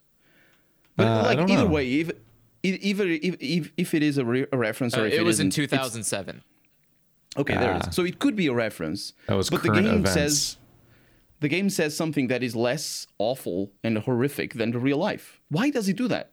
Either it's because it's a reference and they're trying to tone it down somehow, well, or I mean, it isn't a reference. You want to keep things realistic, and it sounds unrealistic to say something like that because you don't realize just how unrealistic your world is. I think it makes for a less interesting setting, honestly. If like even Shadowrun, which is a setting that has 40 years now, always had like super brutal, like really awful, inhuman, terrible things happened in it, and it feels awful. It's a setting that has violence and it has a lot of horrible things. So for you to make a game like Deus Ex and just sort of like tone it down, where I think there's like this manifestation they talk about, like I don't remember it at the time I was playing it. I just could think of the George Floyd then the Black Lives Matter protests all around the world this last year, and about how that just contrasts so starkly with what the game thinks was a thing. I think I don't remember what it was, but I think it was like a protest because the police killed a black suspect or something. And I'm like, police literally kill kids who have a cell phone on their hands. They go after them at night, and they're made into heroes. It takes years and years for the protests to happen. And then when the protest happens, the police goes after those people and gas them and tear gas them. And your world is so much less dystopic than the real life. And I think that's why The Outer Worlds sort of clicks with me a little bit better, because it takes itself seriously enough to say, okay, we're going to make this shit real crazy. You're going to have to pay for your own shovel when you die. But that's the thing, is like, but then it doesn't account for me playing the game. Like as a person that doesn't live in this world, as a person who's coming as like a complete outsider, this is asinine. This world is asinine. It's just nothing but a joke. And there's no way that people can live in this world seriously. And the moment that people treat it seriously, you're like, I can't suspend my disbelief for this. This is you like, shouldn't have snubbed Parvati. You should have had a talk with her. She's amazing, because why she would show. I bother? She literally told me, no, don't kill the guy that's causing all of this suffering. That's the reason you should have listened to her. That's why I say she's the insert. She's supposed to sort of be your center of moral in a way that makes you. I don't need morality when you have a company killing people for profit. I'm not saying that she's right. The problem. I'm not saying that she's right. What I'm saying is that it's sort of the way that you can sort of more or less go around the game and see what the developers wanted to say. Because I think if you're a Parvati, if you're playing the game and you're a Parvati kind of person, you're going to have sort of the same reactions as she has. And maybe at the end, you're going to be able to grasp what the game is trying to say. It's not going to be as... I think a lot of people are Parvati. Doesn't that make you like you're part of the problem? Then you are. A lot of people are part of the problem. You're actively supporting these people suffering and dying at the hands of a company that doesn't care about them and only wants money, which they're not even making anyways, because like everything is going fucking belly up, and no one is willing to admit that. Like, but she means well. No, I literally stood there and I tried to convince this fucking guy where I was like, please, just. Who gives a shit about the company? Just fucking do the thing that gets power to this stupid city. And he's like, no, I'm not going to go against the company. And she's like, well, we'll have to find a way to work it out. I'm like, all of you are fucking insane. Forget it. Like, I don't have to do bureaucratic red tape. I don't have to follow the rules because the rules don't apply to me, because the rules only apply to people stupid enough to follow them. And these people are stupid enough to follow them. So I just kill them and move on, and the world gets better for it. And like, I don't know. That doesn't seem compelling to me when the only good answer is you have to ignore all of these people who are living in this world, who want to continue living in this suffering.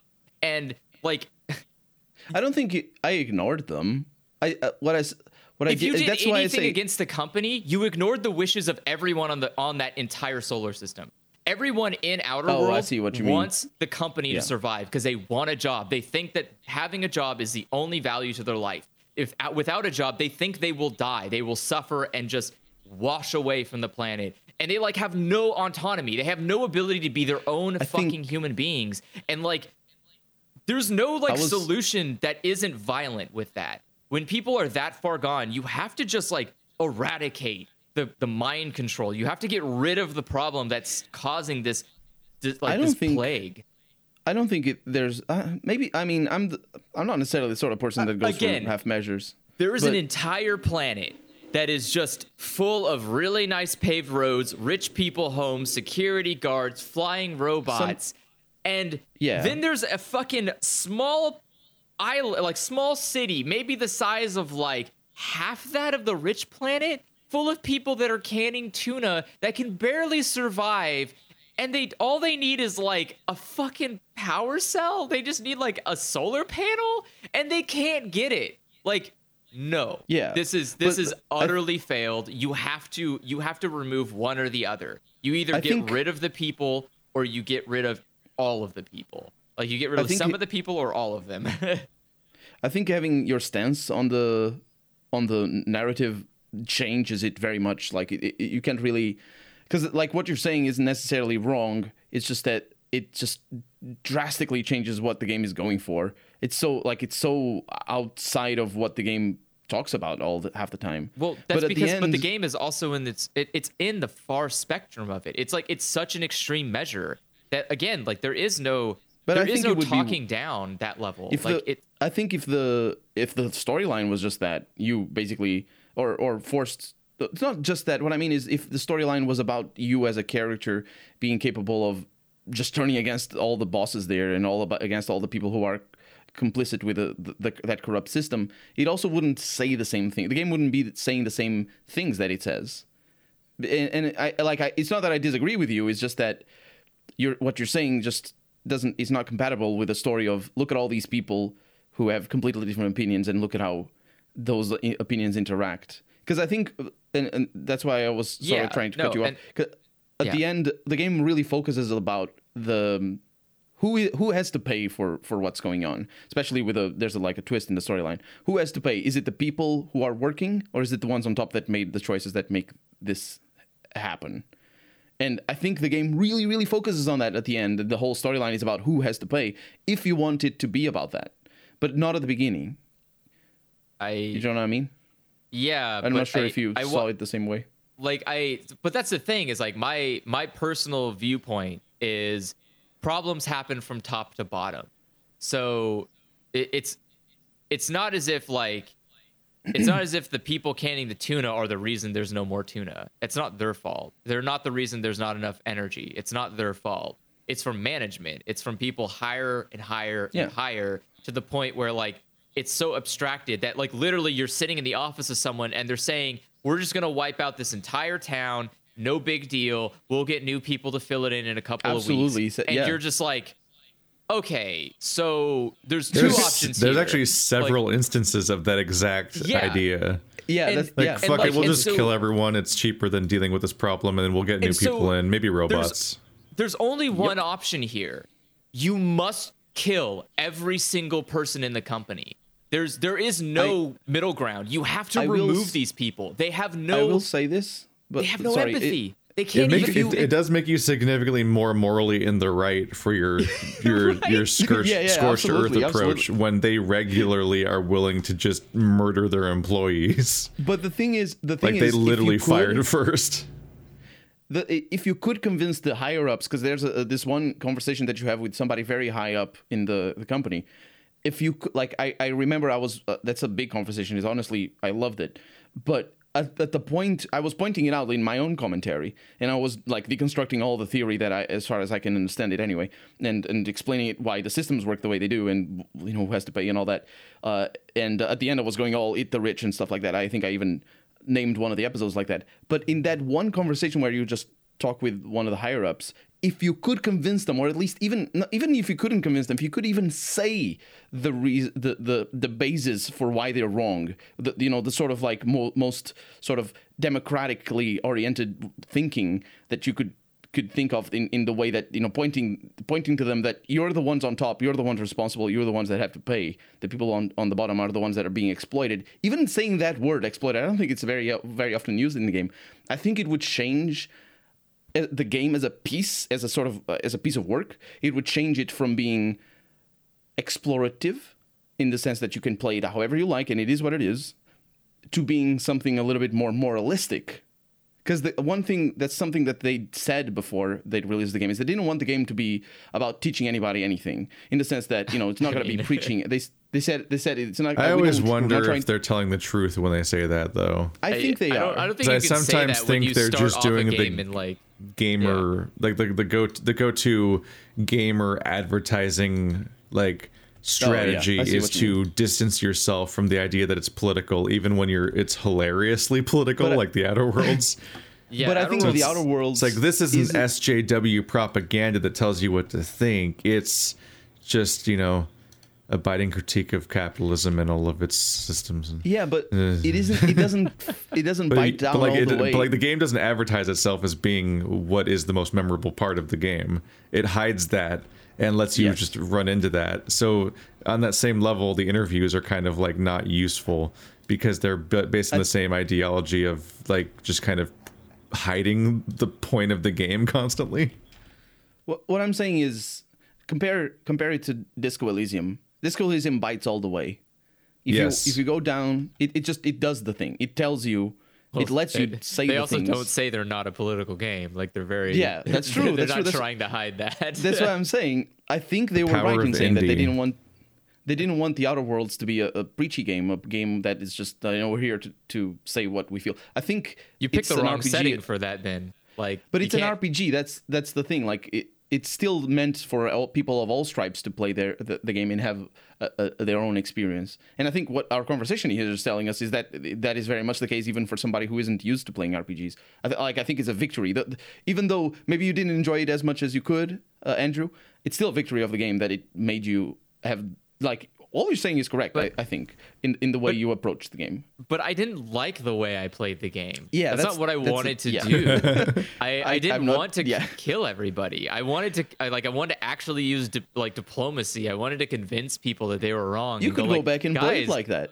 But you can't. You can't convince these people. Like, all you do is you keep all they do is they do bureaucratic bullshit where they push you to the next person higher up on the chain. And you eventually get to a point where you're like, all right, so I need you to like shut down the company because it's literally a fucking problem. And they won't shut down the company. They'll just like, oh, yeah, there are problems and we need to, like, will you help us work through them? And it's like, no, I'm not going to help you work through those problems. You can't expect to be able to convince everybody or anybody, in fact. And again, that's why I fall back to I can, because I am a god. And if you do not listen to me, I will erase you from the planet. So, like, but that's a problem common to all RPGs. Well, yeah, but that's why I don't like it, because I'm trying to come at this game with I'm trying to be like, okay, I'm gonna go through it with logic, sensibility, and some very obvious proof of examples about how this world is just a bad place to live, and let's talk it out. And the first time you try talking it out, you're immediately hit with a brick wall where your only option is to like kind of half-ass give something where it's like, well, he's still running the show, but these people on the side won't get eliminated unless you go further in the game where you find out that no, they're gonna eliminate those fucking people. You just didn't really do anything to change that. Yeah. Like, you just bid them some extra time, and it's like, or hear me out, or I can just remove the problem. I can just clap, it's over, and no one will stop me. No one can stop me. And like that's why I can't get into like Fallout New Vegas either, because the moment I start the game, I go to the first person and they're like, hey, by the way, you need to like follow the rules. Blap, blap, Andrew, blah, blah, blah, blah. And you just keep blapping all the way. What you're saying is so right. What you're saying is so right. Fallout New Vegas has the same problem. If you go back, I had that problem the first time I played it, especially with Caesar and the Caesar's Legion in general. Because if you resort to violence, or even if you don't resort to violence, there's a lot of twists that you can take that are a little bit more self-righteous, and then the game doesn't show you all the cards that it has in for you. Not necessarily that the results of your actions are going to be different. It's just that there's some conversations, there's some twists and some side quests that happens in the main storyline of New Vegas that if you're aggressive, you just don't get to see those themes. Even side quests like the powder gangers. If you're a little bit too rushed in your choices, and I think it's very difficult to design a game that doesn't have this problem, but like New Vegas has the same problem. If you're a little bit too rushed with your choices, you're going to miss a lot of stuff. a lot of stuff, and I'm seeing that firsthand again because I'm playing it again and finishing it again for the second time, and there are situations where I have to reload because I know I did a bad choice, and then I go back and I have like half an hour of amazing dialogue that I completely missed or something like that. You know what I mean? Just because, I mean, it's difficult making an RPG. If it's not linear, there's always the chance that somebody either clicks with the game differently and you didn't expect, or like. Yeah, and I understand that. Like, that's why I don't play RPG games barely, is because they cannot and will not ever be for me. I am never going to be the target demographic for an RPG because, again, I view myself as the player above all NPCs. I don't have to bring myself down to an empathetic level with a piece of machine. I can just beat it to death and move on. Like I control everything in this world that I come into. But seriously, that's the thing. Like that's the same thing with Cyberpunk, where you show up and people are like, "This is the way things are." No, that's the way things are for you, stuck in your shitty ways. I can do whatever I want. So don't tell me about what I have to do. Tell me about why I shouldn't just murder you on the spot and hope that you have a compelling story that empathizes enough with me to keep you alive. And that's like. That's how I treated Outer Worlds, is like, all right, I'm here and I'm going to do one thing. I'm going to remove capitalism. And so either you're with me or you're against me. And if you're against me, all right, then you're going to be gone. And like Andrew Guevara coming up in here. And like, I don't know. And again, it's fine. I don't, again, like I said last time, I don't want people to make games like RPGs for me. I don't want you to do that because I'm not supposed to be playing them. I don't have the role playing ability to do that. I can't immerse myself as this like, you know, like as this person who's held bent by the whims of this world that they live in. It's like no. You know, like I have all of my memories, awareness. It's like an isekai. I show up, I know everything. I have all my memories. I know everything about everything. I can just do whatever I want, and no one can stop me because I know they can't stop me. Like. It's like, you know, like, and there's no dialogue that I'm missing out on because all I want at the end of the day is to succeed in the game, to beat the game.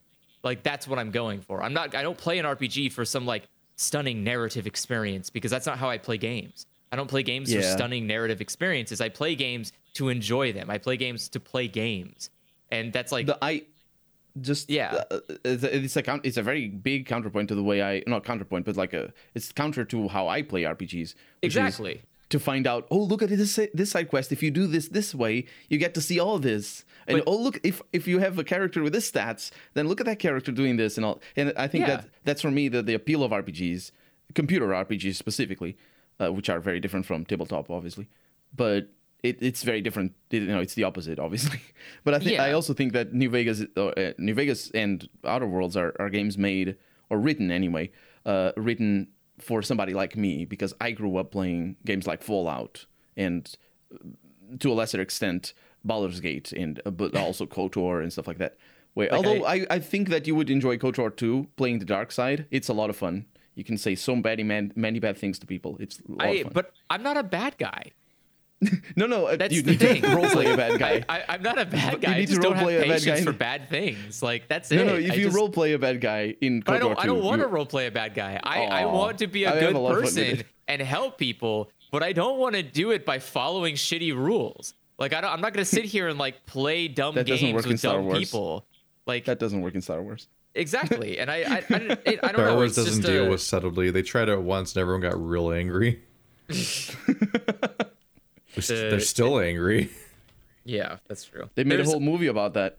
I don't know, like, and I like as a kid, I played Fallout 3. Like that was like the first time I played That's not Fallout. That was like the first time I played a 3D RPG game, and when I played it, I only did one thing: get to Dad. That was my singular goal. Anything else was just noise, fluff, in like things getting in the way of what I wanted, which was to get to see my dad. In your defense, Fallout 3 is very much that. But it's not. You're just describing the game. Like, I don't think it's a good game, but there's other stuff in Fallout 3. There's but the towns, other stuff is fluff. People. But like if you don't specifically want to see fluff, you're not going to enjoy it. But what I'm saying is people who like that fluff. When you join an RPG, it has a story. It has it has a goal that it wants you to get. Not necessarily. Like Outer Worlds, when you start Outer Worlds, the scientist who's not Rick Sanchez, but is Rick Sanchez, tells you very point blank that the goal here to revive you is to save the colony. He wants you to save the colony. And so I, like a machine, like a Terminator, I interpreted that as, okay, to save the colony. Yeah, to save the colony, you must eradicate the source of its suffering, capitalism. We must remove the capitalism to save the colony. And so like, and I just terminated my way through it, where it's like, all right, if you are here to like remove capitalism to save the colony, get behind me. No one stood behind me. You are all going to die. Could you imagine if that was the real life Singularity? Like fucking Cortana reaches sentience and is like, I understand. Capitalism must be dismantled. I don't know, like that's like the way I played. That's how I play Fallout games. Like the same, you start out and it says like you need to find. Like if the game tells me to do something, I do it. That's a style of RPGs. It's not like Fallout 1 and 2 are not like that. They do tell you to do something like that. Like Fallout 1 tells you to go find the water chip. Get the Gek. And Fallout 2 tells you to go find the Gek.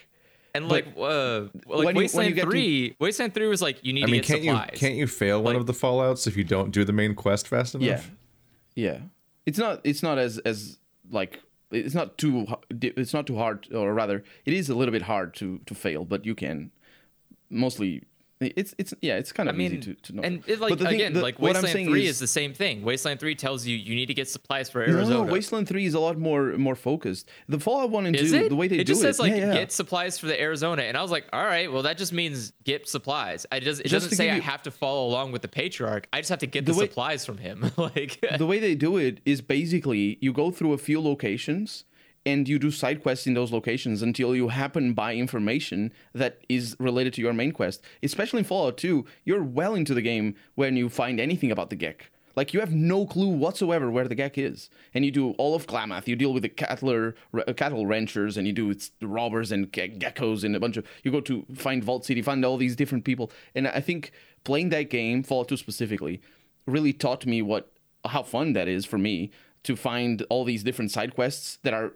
There's just this world of side quests that have interesting choices for you to make on how you finish them. But also the fact that you have this main quest behind it all gives you a little bit of a guidance, but it's not at all like Fallout 3. Fallout 3 is so focused.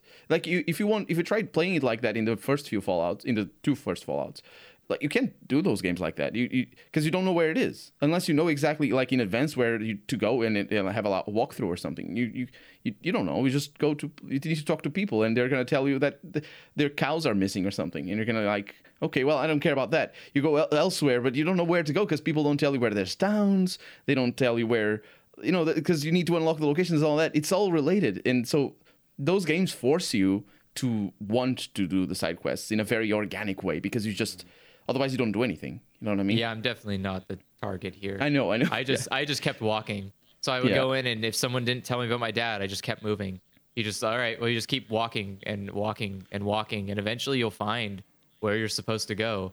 Like, I found the stupid ship sitting in the middle of nowhere, and I was like, oh, I guess I'll go in here. And there it is. There's my dad. And I was like, oh, I did it. All right, congratulations. And in Fallout 1 and 2, you do that in the desert for days on end. Yeah, and it's not real time. It's not real time, but like your character goes across the map, and obviously in Fallout 1 you have the 150 days limit. So if you do that in Fallout 1, you are sure to miss because you're just wandering the desert, but without aim, and so it does force you. Those are games made to force you to do side quests. Like they're designed on purpose to be that. And obviously Fallout 2 is a lot bigger game, but the point is, I think your play style works with a lot of games and a lot of RPGs. I think, especially RPGs that don't take after Western RPGs as much. But there's this kind of game like Fallout 1 and 2 and Wasteland a little bit. You were saying about Wasteland, it's not completely incorrect, but it's a little bit, but it's not as much as Fallout 1 and 2. Those are just one of a kind, and I think Baldur's Gate is the same as well. The first two Baldur's Gate 1 and 2, they're a little bit like that as well. Yeah. Where there's a lot of... Yeah. But I mean, that's the thing is like, just for me personally, you have to, if you want me to engage with the story, you have to be really explicit about what you want me to engage with. Because if you give me like vague direction, I'm never going to take it in the way that like anybody writes for. it always turns out to be like, oh no, that's not what we wanted at all. We definitely wanted you to like, you know, be intrigued and interested. And it's like, no interest, no intrigue, only fix. And it's like, oh, okay, well, but everyone's here to kind of, huh? In a weird way, Fallout 1 and 2 is a little bit like that, because there's very little to the main quest. It's just really just literally getting this item that you need. And obviously when you get there, there's going to be a quest related to it, or there's going to be somebody. It's not a quest necessarily, but there's some, it's not just you, oh, it's over here on the floor. You need to talk to people who have it and stuff like that. But there's so little that you're really just, if you just focus on the fix on Fallout 1 and 2, you are doing what the game wants you to do. But the thing is, the way to fix it, the way for you to find these items is to help other people and establish alliances and you know, do something and get, if you need better equipment and all that sort of stuff, it's all those side quests. In a weird way, it is more or less what you're describing, just sort of the opposite. I don't know. It's interesting. I definitely enjoy your way of looking at it, and I think RPGs could learn a lot by trying to work with the way you look at it, honestly. I mean, I'm happy to be a case study, but I think that it's not. I think and I've seen people play RPGs in ways that they're intended to be played, and I see that there's a lot of depth and a lot of interest in ways that like are things that just don't personally appeal to me. Like people really do like to, like you're talking about, interact with people, hear their stories, like see the different ways you can go about choices and stuff. And that just isn't what I want in a game. And so I think like there needs to be a lot more, I mean, like obviously probably all of us have seen the H-Bomber Guy video on New Vegas. Like there's a lot more of that needs to happen, where surprises and dialogue and well thought out, you know, blending of people's wants and desires, and seeing like how multiple people could have like the same goal but have way different approaches to getting to it, and that could be interesting. Like H-Bomber Guy does put it in a way that makes it seem as if the game is just very explicit about everything. It's so difficult to get to the conclusions he gets to. Both in Fallout, but that shows that he's played a lot of it. That's what I mean. It's like RPGs are not games I would ever replay. They're not games that ever invoke a sense of like, wow, that was great. They're always games I walk away from going, holy shit, I invested how much time in that? Oh my god! Like I've played almost more time in Hades than I've put into Cyberpunk. I can't fucking tell you a single person's name outside of like 3 people from Cyberpunk. Oh, I thought you meant Hades. I'm like, no. You knew most of their names before you started, I thought. Yeah, I know. Not only do I know their names before I started, I now know like everything about these people in Hades. I talk to them every chance I get. I always go for more dialogue options. I'm interested. I'm engaged. Like, but there's a difference. It's a game with a very clear goal. Get the hell out. And you go like, all right, I'll get the hell out. There's a real inelegance and awkwardness to a lot of the Hades, the Cyberpunk storyline that's frustrating. Like I just finished. Cyberpunk almost doesn't want you to know people. It wants you to like just keep going and not look back. And I'm like, aren't these people important? And it's like, no, just keep moving. I'm like, I do notice a particular through line where like you finish the storyline of a particular character and they just like vanish into the ether, and they send you a text message every now and then about like the stuff they're seeing on their like sightseeing outside of Night City. Like I have multiple characters that are sending me fucking like social media posts that are just like shallowly like, here's a picture of a place I went to. Anyway, bye. I'm like, why is this happening? This is what they amount to in the end. I'm confused. And the characterization and story can be really weird.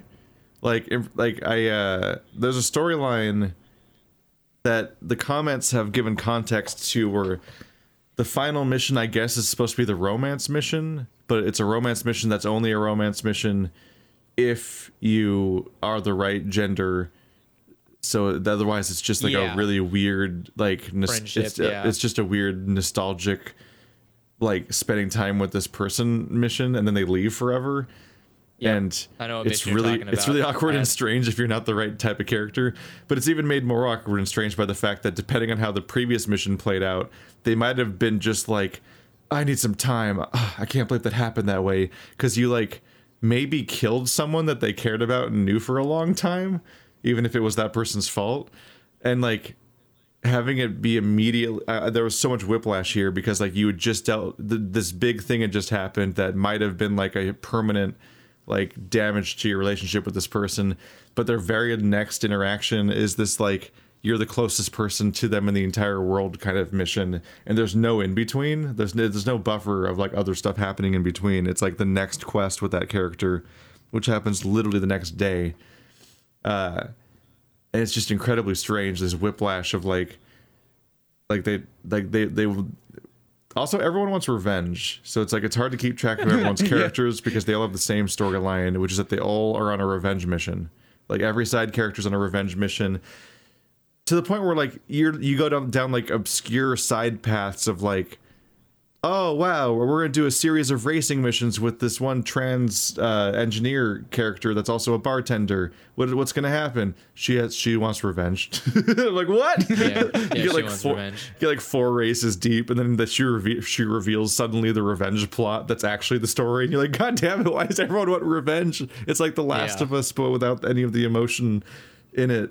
Because Last of Us 2 was an entire game about revenge, but this one is like secretly a game about revenge, but not really doing anything with it so far. But yeah, there's like a lot of like the characterization can be really weak on some of these people because you have this whiplash of like we're on this big mission to liberate this group of people from this thing that's happening, to I can't believe you killed that person, I'm gonna need some time, to let's go on a nostalgic scuba diving trip together and where I confess you're the most important person in the world to me at this point, to anyway I'm leaving, bye. Like they're all like subsequent beats, and I'm like, I can't handle this. And meanwhile at the same time I'm like commenting on like, and people are like, it's like, what did the game have to tell you it's bad or something? But it's like, this mission takes place in like you scuba diving into a town that was forced to evacuate, and then they just drowned it. Like it's one of those situations, like an under lake town, and it's like, oh, that's an interesting location. I wish there had been even a plot about it. Like this is like fucked up like capitalism. Like this is them ripping you out of your home and taking your home from you, ignoring your protests, and just taking an entire place from you. This bizarre aspect of like there's a place you grew up in and you can never return to it. And it's like that's weird. Like almost nobody has that experience where the place that they grew up in is gone. Like literally gone. And not just like the building is gone, but like the area is gone is like an incredibly specific and strange thing. And it's like, okay, I wish this protagonist, I wish this particular side character's campaign had been about this, maybe, instead of it being like a one-note, like, set piece in the middle of their finale or whatever that's like essentially an epilogue where their story's over. But also, like, you don't get to be engaged in the story of what happened to that town because it's all in the past. So there's no, like, you don't get to be part of their struggles or, like, interact with that storyline because you don't get to see it play out. But also, like, the quest dealing with it is just, like, it just kind of puts it there. Like, yeah, there's this drowned town. This one person's sad about it. The end.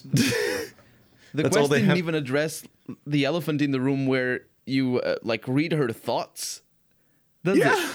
It never gets addressed. It's like this. I thought it was where the quest was going. Like, you can read my thoughts. Oh no, I'm dying or something, or revenge. But no, just don't forget about that. No, the game can't. They actually, the game gives you such conflicting information, you can't even tell whether or not you're supposed to be reading her thoughts or not, because from moment to moment it sounds intentional versus not intentional. It's so fucking weird.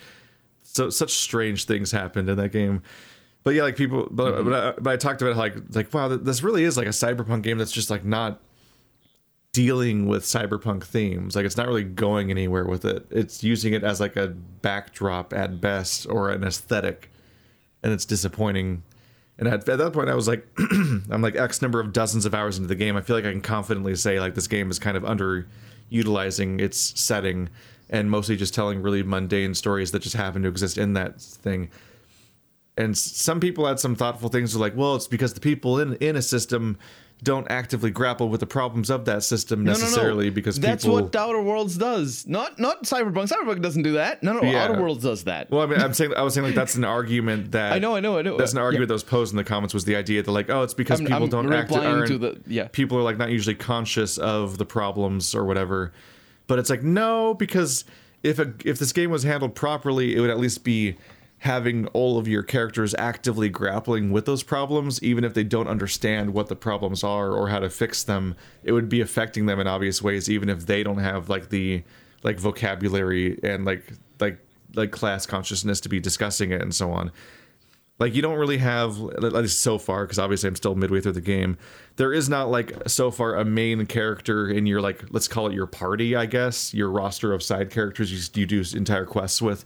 The kind of people that get a letter on the map in GTA, like in GTA 4, it's like, oh, that's a T for that one character and a C for that one character. That's your party, I guess.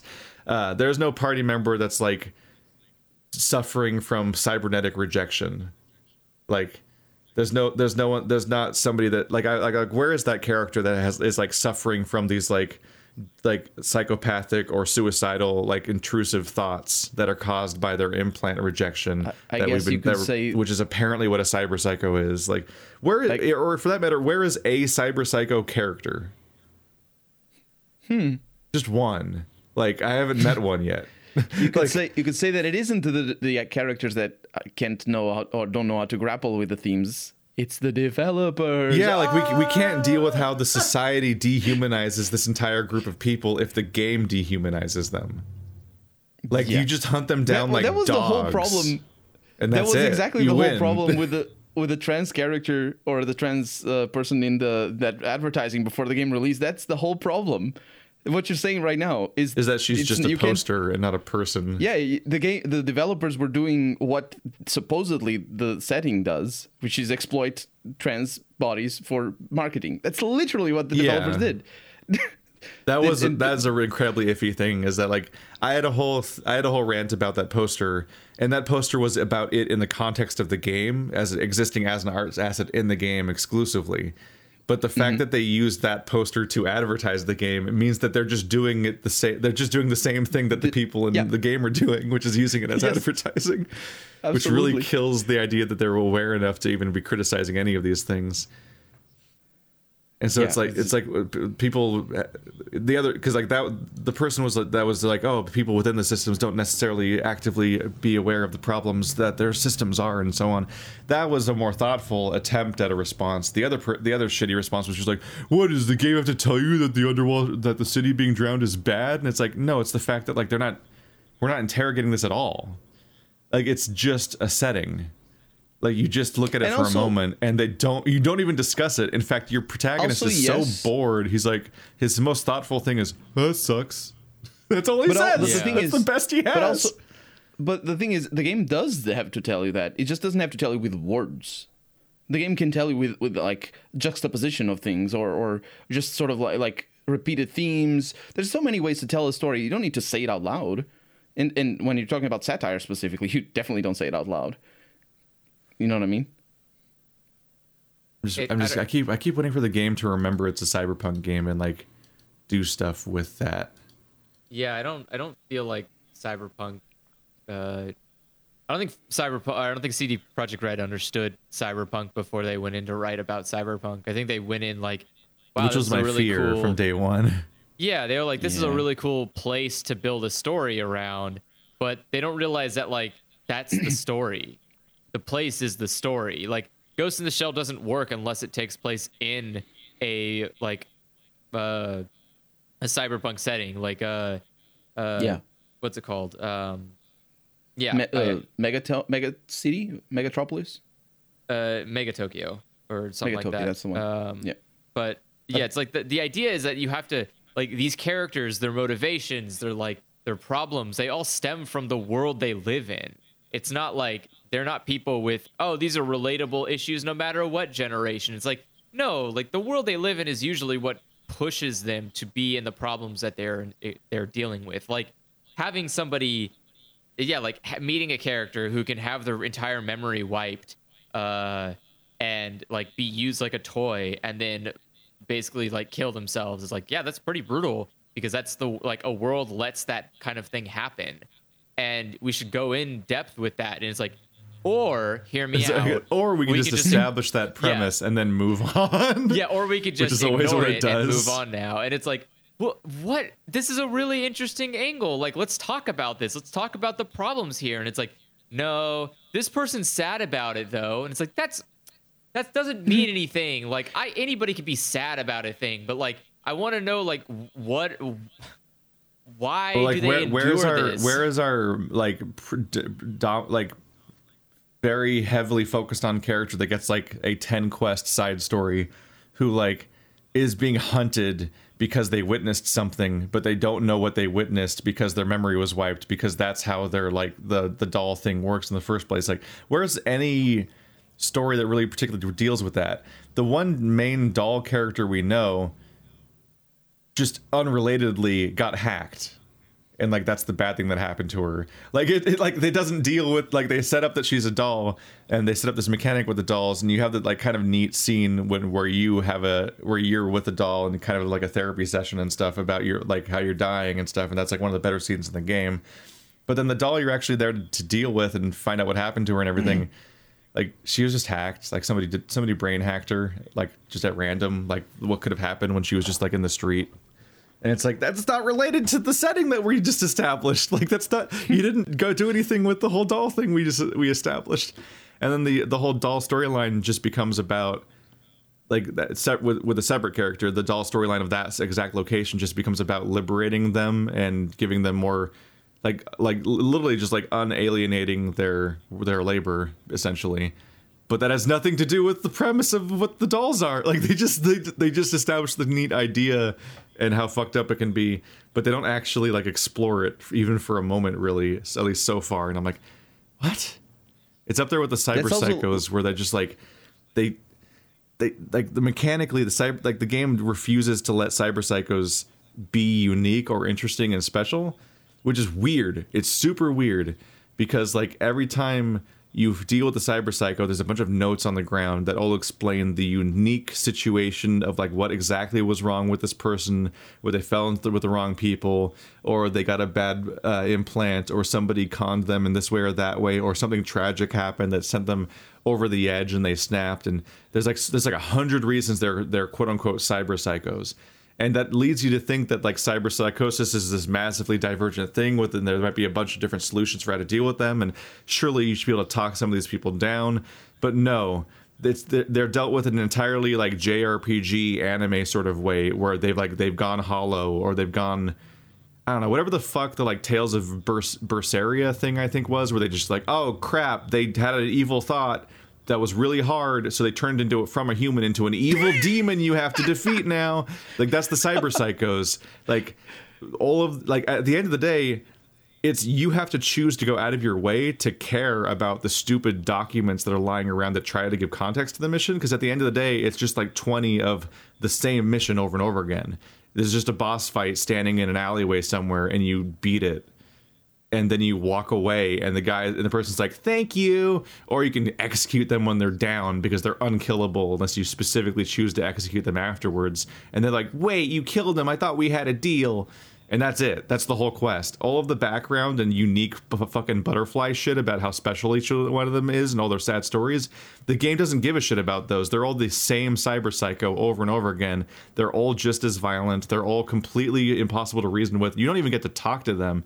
You don't even get like a moment of talking to a person that's like unhinged and you're trying to figure out how to navigate this and you're not sure if you'll ever be able to. Like, there's no moment. There's no tense Deus Ex Human Revolution like interrogation scenes where you don't know if there even is a win state or whether you're doing good or bad, but you're just trying to get through this conversation. Like, no, you can't even talk to them. They just attack you, you shoot them down, they wordlessly collapse, and then they get thanked for your good job. And it's like, it's almost insulting when you then read the documents scattered around the environment and retroactively get context for the boss fight and be like, no, this boss fight that was just like all the other ones was totally special and it was actually about this for some reason. Like it's wasted effort.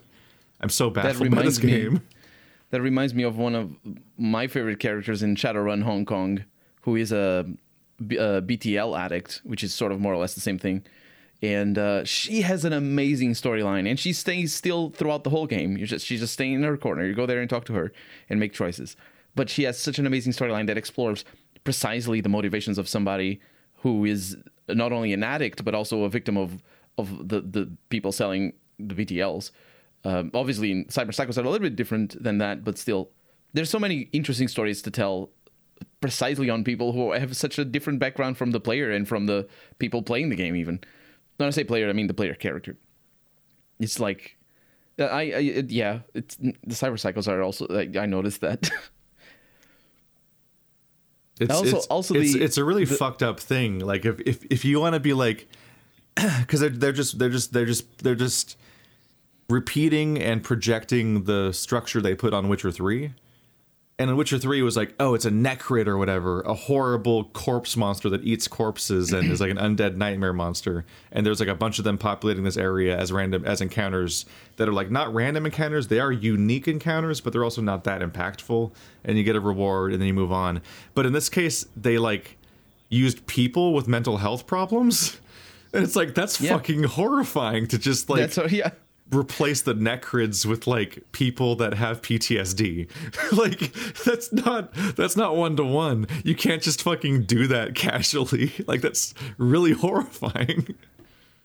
Yeah, it's because on top of like you're dehumanizing those characters explicitly. Mm-hmm. Don't do that. And the dolls as well. The whole premise is it's so interesting. I think it's also so central to cyberpunk as a setting. The malleability of consciousness and just how it can be removed from your body or your body from your consciousness and all that sort of stuff. Like that's even more or less the central point of the game in a way, although not really. It's like a moment where they suddenly touch upon the idea of like that guy that's being activated as like a insurgent agent in Ghost in the Shell. Like his entire history is just made up, but except on like Ghost in the Shell, they just do nothing with it. You mean on Cyberpunk? Yeah, I said unlike Ghost in the Shell, they do nothing with it. Oh, right, yes. But I don't. Why is it? Because the thing is, you need to think about how they developed the game, and it's not the same people doing the side quests as the people doing the main quests. It can't be, right? It's a game made in 2 years. A box with no windows and no access to the internet. Like, what the hell? How did you not know what you were doing when you wrote this? There is this there is this feeling of like Mass Effect Andromeda was just like it's like this giant map full of like modular content where like any random programmer on the staff can just like insert another quest essentially.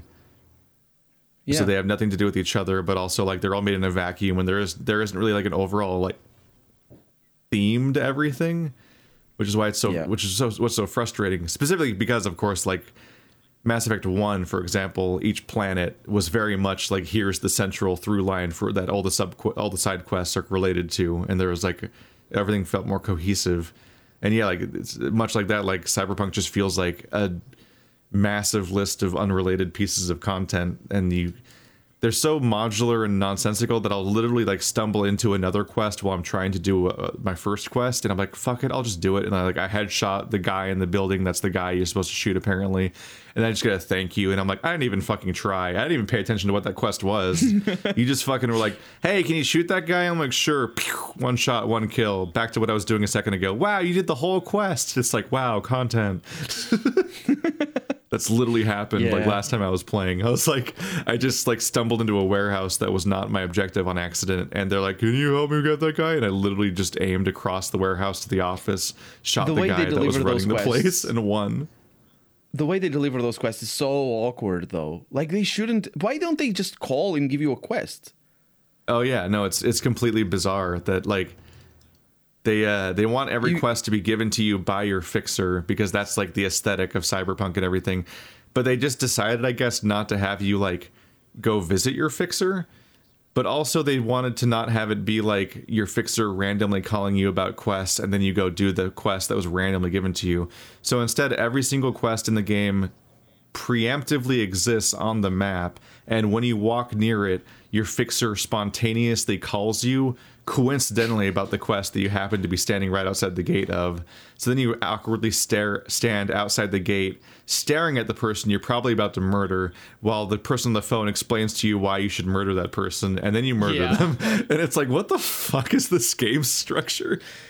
And most baffling of all is that every time you enter a district of town, you immediately magically get called on the phone by a person you've never met before that is there to be your fixer for that entire region. And it's like, all they had to do was have you unlock each region one by visiting the fixer. Like, you could have just visited each of them, because each of them is on the map, bizarrely. And I keep, every now and then I meet one of them on accident, and I'm like, oh, there they are. And it's like, why didn't I just meet them first, like a fucking person does? But this is like even in an RPG. Yeah, but this is even further muddled by the fact that they had a time skip. So you, as V, like, especially if you're a nomad, you were from outside the town, then introduced yourself to the town, and then there's a 6-month montage. So they could have literally just been like, oh, these are the fixers you already know. But they all introduced themselves for the first time, and it's like, but I've been here for 6 months doing contract work. Who was I doing contract work with if I don't know any of the fixers? Why did they all introduce themselves to me on the same day, 6 months after I got here? Doesn't it feel like it's a game made by completely different people that don't talk to each other? Like, somebody did all the fixer quests. Other person did the main intro of the game. I frequently can't tell what they were going for. And they couldn't fix it because they restarted the development like in 2018. That's why it's all rushed. I don't know how this happens. And the time skips, I think the time skips have to be there, or do not have to be there, but like, I think they came up with that solution for problems that exist because the game is first person. Because in a first person game, a Fade to Black is more awkward. And also, like, what's telling me that is that the way when you skip a dialogue line, it does that little janky thing of time skip. And I don't understand why they felt the need to do that, because we've had RPGs for years and years and years where you literally stop the person from talking when you click the button and just talk. They stop. They don't talk more. And I'm sure they looked at that and they said, we don't want that in our game. Let's make it look cool. And that time skips it is, even in dialogue mode, and it's super awkward and weird. It is like a weird little like effect every time you skip ahead, because they don't want to have like their animations skip. And it's like, that's adorable. That's adorable that you thought that this game was going to be seamlessly animated in all the other contexts.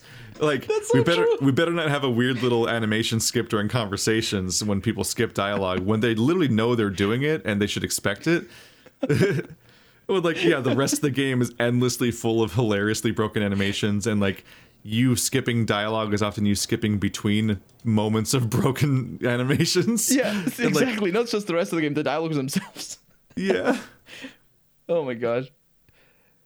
Oh, but it's just. That's the other thing. The dialogues don't have dialogue trees like normal. They work more or less like a conversation. Did you notice that as well? Or have I not been paying correct attention?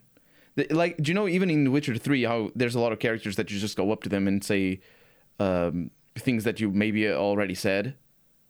Like, there's dialogue trees where you ask for directions and stuff.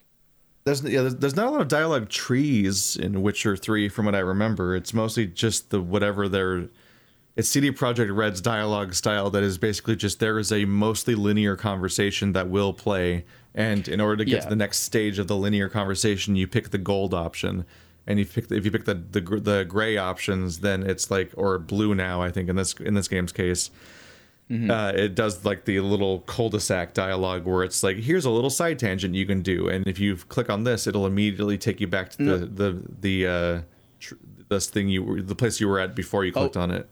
Oh, it does that. Oh, no, that's what I'm saying. Like, what I'm saying is, I might be. It's been a while since I played The Witcher 3, but it happens a lot in RPGs where you open a character effectively, you talk to them, and then you have 4 or 5 options that are completely unrelated to each other, and then you ask, oh, what's going on in the town, or what's up with you, or where can I get a drink? And those are unrelated, but what happens is you click them, and they say something, and then you answer something to that, and that's what I'm saying in dialogue trees.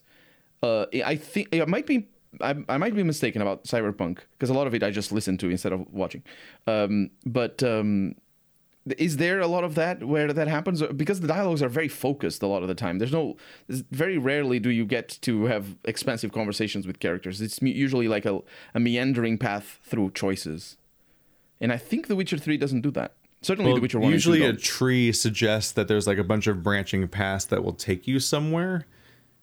But in Cyberpunk, there's just the gold options, which will take you to the next stage of the conversation. And it's usually, in many cases, it's one option. So it's just the continue conversation button.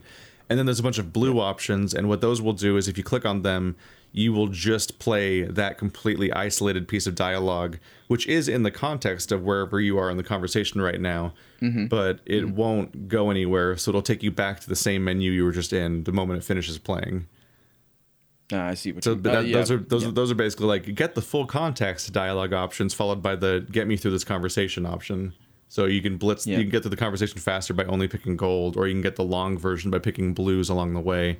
But it's not really like a tree that's going anywhere with choices, and entire conversations often have functionally no choices in a very Fallout 4 kind of way. Yeah, I got that impression as well. Cyberpunk is not that. Like the dialogue choice, like the quote unquote choices are often like continue conversation or continue conversation snarky.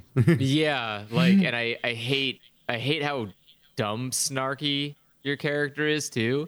Like, it's not even a good snarky. It's like a cringy, ignorant snarky, where you're like saying things that are completely stupid and like out of character for someone aware, like someone that involved in the story.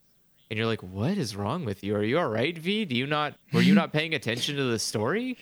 Like it's weird. Some of the snarky answers are like, what are they gonna do to that? And it's like, yeah, V, they just did that. What the fuck? Were you not here a second ago? What are you talking about? And it's like, oh, well, all right. I get the impression there are weird moments of broken kind of dialogue where I think sometimes he says something really stupid because they put the dialogue in the wrong place. Like a good example was like there was a part where I got a hostage or something, or a VIP that I was supposed to get a hold of on behalf of, was it Takamura? Is that his name? Yeah. I haven't interacted with him very much. And you call him on the phone immediately, and he's like, cool, stay there. Don't go anywhere. I'll come to you. And then you proceed to immediately leave and go to a different location to wait for him. And it's like, wait, what? And then you have a completely private conversation with the VIP before Takamura arrives, and so, like, it's like why? Surely to make this dialogue make sense, you get the VIP, you escort him to you basically kidnap him. You take him to this motel room that you're keeping him in. You have your private conversation you want to get in first about V's incentive here and what he's trying to get done here. Then when you're done with that, you call Takamura and you're like, yeah, I got the guy. And he's like, cool, stay there. I'll come to you. And then time skip to him arriving. That's what makes sense. But instead, you call him immediately. He says that. You then leave and go to a new location and never tell him about the new location. Then have your private conversation. And then he arrives anyway. And I'm like, what? Like, there's entire quests where I feel like they just, like, dropped it on the ground. And, like, fuck, we already assembled the dialogue. We'll just try to make it work. And then, like, we already have the lines recorded. But then they also do a bad job at that. And they just, like, things are just in the wrong places on a regular basis. And I'm like, I don't think this is what you were going for. I don't know how this happened.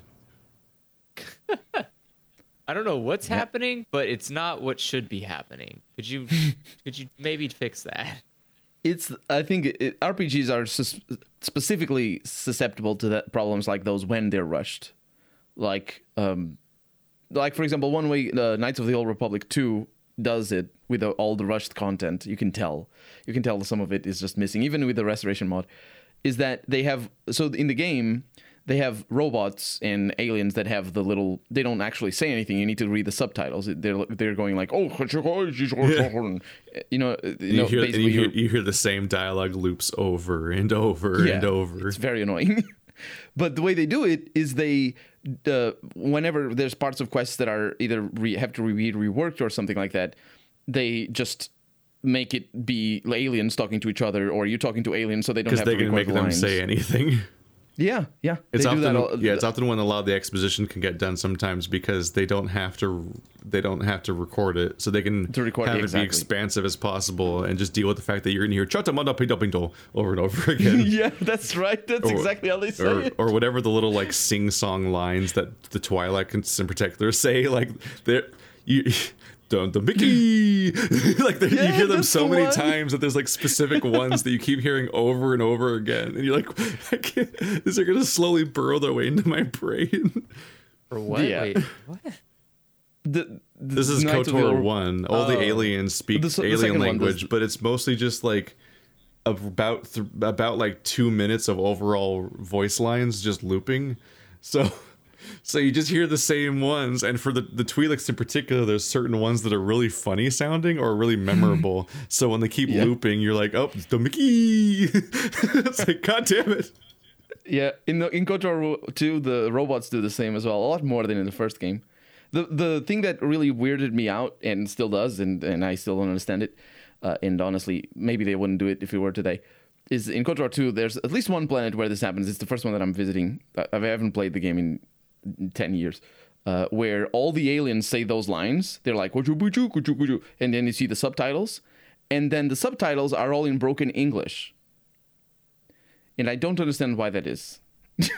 Or translation. It is kind of like unhelpful subtitles. Maybe the suggestion is that that's the best you could understand of it. Like in universe, you don't understand. No. I think the suggestion is that they don't know how to speak very good English. Or but they're not speaking English. Exactly, or basic for that matter. And there's even one character that doesn't say that, and I didn't realize that they were speaking normally. And then there's an option where you can say, "Oh, you're very what's the racist trope that you say? Don't call them articulate." That. Yes, you're very articulate for a Twi'lek or whatever. They say that literally, and I'm like, oh my fucking god. It says bad. Yeah. And the game does the game not know what it said? The game doesn't know, no. But it's also not a big theme, so it's just like, there you go. Concern. But it's nobody's perfect. Because that is a fun thing you could do, is have the translation be broken, and then you have like a language skill you're building up, and then the better you get at that, the more you actually start to understand what the fuck people are saying. But that would require thought, and people will actually be concerned about people with. That sounds like the kind of shit that like Divine Cybermancy would do. Yeah, that game seems it's a lot. It's very common. It's very common for this sort of tropes, as it were, because at the root of it is just that you think, or it's not. I'm sort of exaggerating, but at the root of it is that people who don't speak the native language are not as evolved as the ones that do. And that happens in alien space and sci-fi to in an easier aspect. Way. It happens there, I think, in an easier way than it does in real life. Because in real life, you're immediately aware that what you're saying is very bad. You think, but I'm playing Call of the Sea, and the protagonist is constantly like, technology, but they're savages. Like every 5 minutes. She is very white in that game. She comes across as that very early in the game. I noticed that as well. She's the living embodiment of that. Technology, but they're savages is like my favorite line ever. I think she's like the living embodiment of the Quentin Reviews shirt. Aliens don't like white people. You seen that? Like the premise, like white people always, whenever anything impressive was done by any other society, the implication is that they always assume like, wow, aliens did this somehow, because humans could have never done this because white people didn't do it, which means humans could have never done it back then. It's impossible, so aliens did it, which increasingly paints this narrative that aliens just loved everyone on the planet except white people.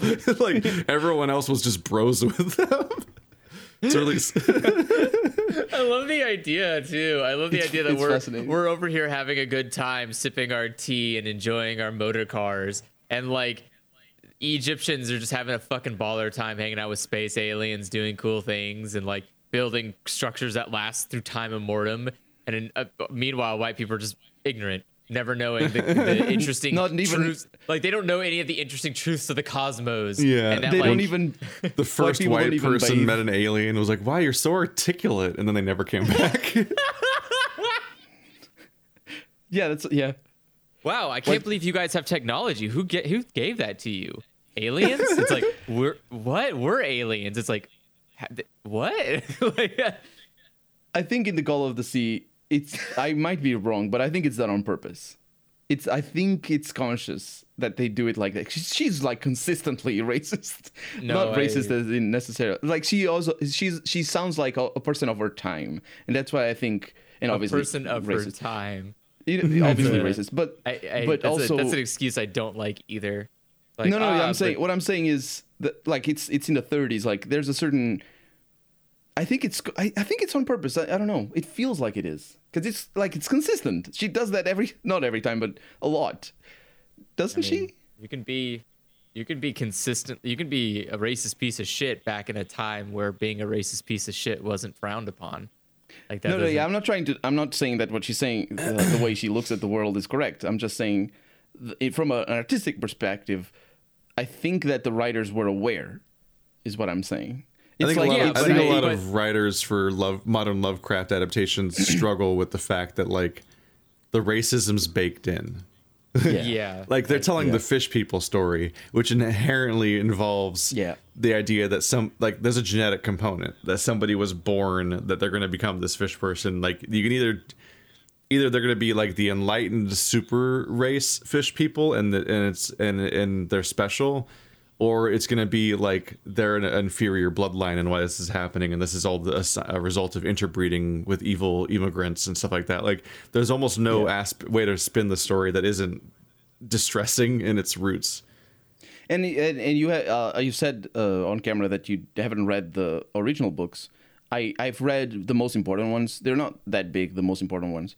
They're like 100 pages, all the things. And it's so obvious in the writing that all the themes are there for you to see that it's like it's not even the themes. Like he says all the, like he puts it all into words, like really bad shit. That like the one in particular that I remember is one that there's an expedition that finds an island in the middle of the I think it's like in Florida or somewhere in the Mississippi or something, and it's just all there. Just it's the whole racist tropes from Birth of a Nation sort of thing. It's all there, and it's just it spreads into the rest of the themes. So for obviously, I haven't written anything in the lore, so I don't know how hard it must be. But I can understand that anybody writing in Cthulhu style is gonna have to.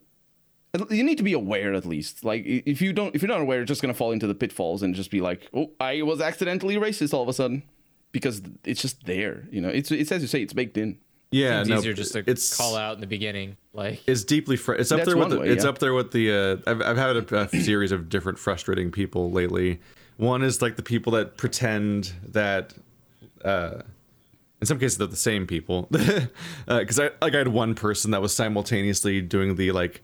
Outer Worlds isn't about capitalism because stupid things that don't make sense, the baffling shit. It's like, and then I think the same person was also like, how dare you slander Jordan Peterson by claiming he's transphobic, which is I'm like, have you paid any attention to the entire reason anyone knows he exists? Because no, that's likely the same people that say that J.K. Rowling is transphobic and all that. Yeah, and you have the fucking people that it's like inherent. They constantly try to rehabilitate and pretend that Lovecraft was never racist, and it's like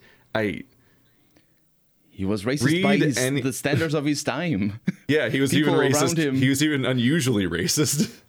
Yeah, and his stories are like, full of racist themes explicitly, but also just explicit horrible things just being said. What was it? I found the tweet I was looking for because it's Campster / Errant Signal. He's like me reading Color Out of Space. For Lovecraft, this is pretty light on the overt racism. And then he reaches the end. He's like, there it is. And the quote is like, they say the mental influences are very bad too. Numbers went queer in the years after Nahum's taking, and always they lacked the power to get away. Then the stronger-minded folk all left the region, and only the foreigners tried to live in the crumbling old homesteads. It's like, what the fuck? That's not even as bad as the ones I remember. No, or the name of his cat. Oh, right, his cat. Of course. There's a lot of way worse stuff, but it's like, wait, what's this cat? Like, yeah, there's ways. We can't say it. No, it's better not. It's that bad. Well, even quoting his name is that bad that we can't. Slur? Yes. Yeah. I mean, props to him, I guess. It's really impressive that you're willing to be that racist. Oh yeah, he got notoriety around people who like other writers that were friends with him. They were aware of how bad it was. Like there's letters and things about, like he said his wife, I believe, I think his wife was Jewish. I'm not sure, or one of his wives, and he apparently publicly said that she was a well-adapted Jew. What? Which is like says everything. But it's also I'm saying this, but I'm pretty sure it's like a really bad thing to say because it's connected with other tropes that I'm not fully aware of as me being a white person that doesn't know much about this. I feel like I'd push that guy down a fucking like sewer drain if I met him. Yeah. Like what the hell? How do you endure that kind of person? It's like, well, he's a really good writer. It's like, yeah, but I don't really care. Like I think we can find a better writer by like not having him exist. Like, you could probably just find like holy crap. Yeah. What do you do like if you want to fucking pet the cat? You can't even call its fucking name. Otherwise you're racist too. What a shitty person. Why would you do that? That's infuriating. Yeah. Jesus Christ. What's his You what? sure That's existed. the name of the cat? Oh my god, dude. Oh my god. What the fuck? Come on. Yeah. Dude, I would have like deleted this guy out a fucking window. Oh my god. What the hell? Come on. You can't put a paint of history over this fucking guy. Well, people will try. I certainly hope to see promiscuous immigration permanently curtailed soon. Heaven knows enough harm has already been done by the admission of limitless hordes of the ignorant, superstitious, and biologically inferior scum of Southern Europe and Western Asia. That's just... Yep. He just wrote that. That's it. Yeah. That's a thing he wrote. Jesus fucking Christ. He was, and like in all of his racism, he was already 30 years late to the party. So people were already past that. Other intellectuals, like phrenology was already way past its time, and he was still obsessed with it. Like this is the 30s that we're talking about. Wait admittedly. a second, is fucking the cat he named that ran away?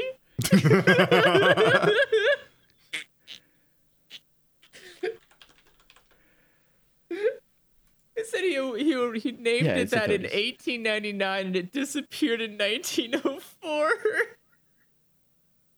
What? 1899. His cat ran away. Yeah. I mean, his cat ran away. Yeah. Oh, he also is from Rhode Island. The population of New York City is a mongrel herd of repulsive Mongoloid Jews in a visible majority. And the coarse faces and bad manners eventually come to wear on one so unbearably that one feels like punching every goddamn bastard in sight. What was... That's the one I was thinking of. H.P. Lovecraft. That's real bad. Wait, what was famously not racist, just misunderstood. H.P. Lovecraft is a... Born in Providence, Rhode Island. Motherfucker, you're a mongrel. Get the hell out of here. You ain't no purebred. What the fuck is this shit? Isn't Rhode Island like really racist anyway? Not everybody, but isn't that the place that it was called Plantations or something up until recently? How do you have a high horse when you were born in the United fucking States? Get the hell out of here. You ain't fancy. Fucking mongrels. It is a mistake to allow Jews to mingle with Aryans as social equals. I have never been forced to do this. And at high school, I drew the line between Jews as well as Negroes. Through the course, there is no racial comparison between the two classes of undesirables. Jesus Christ. Famously not racist Lovecraft. Are you aware you're not Aryan? No, actually, that's important. It's an important definition. What kind of Aryan is he referring to? He probably is referring care. to the. He's not the right kind of Aryan. If you say the word it's not ever, humanly it's a red possible. flag. Not unless his fucking family, literally his entire familial fucking family came off the boat in England. He is not fucking Aryan. I get all these comments on like part 1 of every Lovecraft playthrough. Like, you lost me when you said Lovecraft was racist, blah, blah, blah, SJW, I'm out and stuff. And I'm like, the game literally opens with the developers apologizing that it's a Lovecraft adaptation. Like, Sinking City opens with a disclaimer where, like, he does, yeah. Sorry. But these people are very accustomed. Game. These people are very accustomed to ignoring certain parts of their perceived experience. Like, so even all the people ignore that part of the game. Like, even all the people that are making the art that's adapting it these days are all like consciously aware of the problem nature. It's just these idiots in the audience that are like plugging their ears la la la la la because it's convenient to them or something, because it's just they get to feel smug while also not challenging themselves. They're being anti-intellectual but feeling smart about it. He opposed democracy and thought that America should be governed by an aristocracy. Oh, that's just the Ayn Rand trite, as usual, most likely. Anyway, everybody, like hope you hated it. Man, good night, everybody. I guess I'll add him to the list of people I got to go back and with my time machine and get rid of. We canceled Lovecraft. Gonna go in the evil baby orphanage. Like, just by being alive. Holy crap! How do you? I mean, Lovecraft is thoroughly uncanceled. He's literally more successful as a corpse than he ever was as a live person. That's fair, actually. He's only getting more popular. Like, new shows and new games and new things are constantly being made from Lovecraft. His thing going into public domain really helped, I think. Because he went very early before. His stuff is in public domain? Since the 60s, yeah. Oh, so his stuff doesn't get... So, like, no one's profiting off of it, that shit. No. Absolutely. Oh, okay. Well, then that makes sense. But he died penniless. I mean, yes, he should.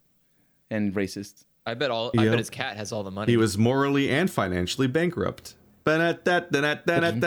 Dancing on someone's grave.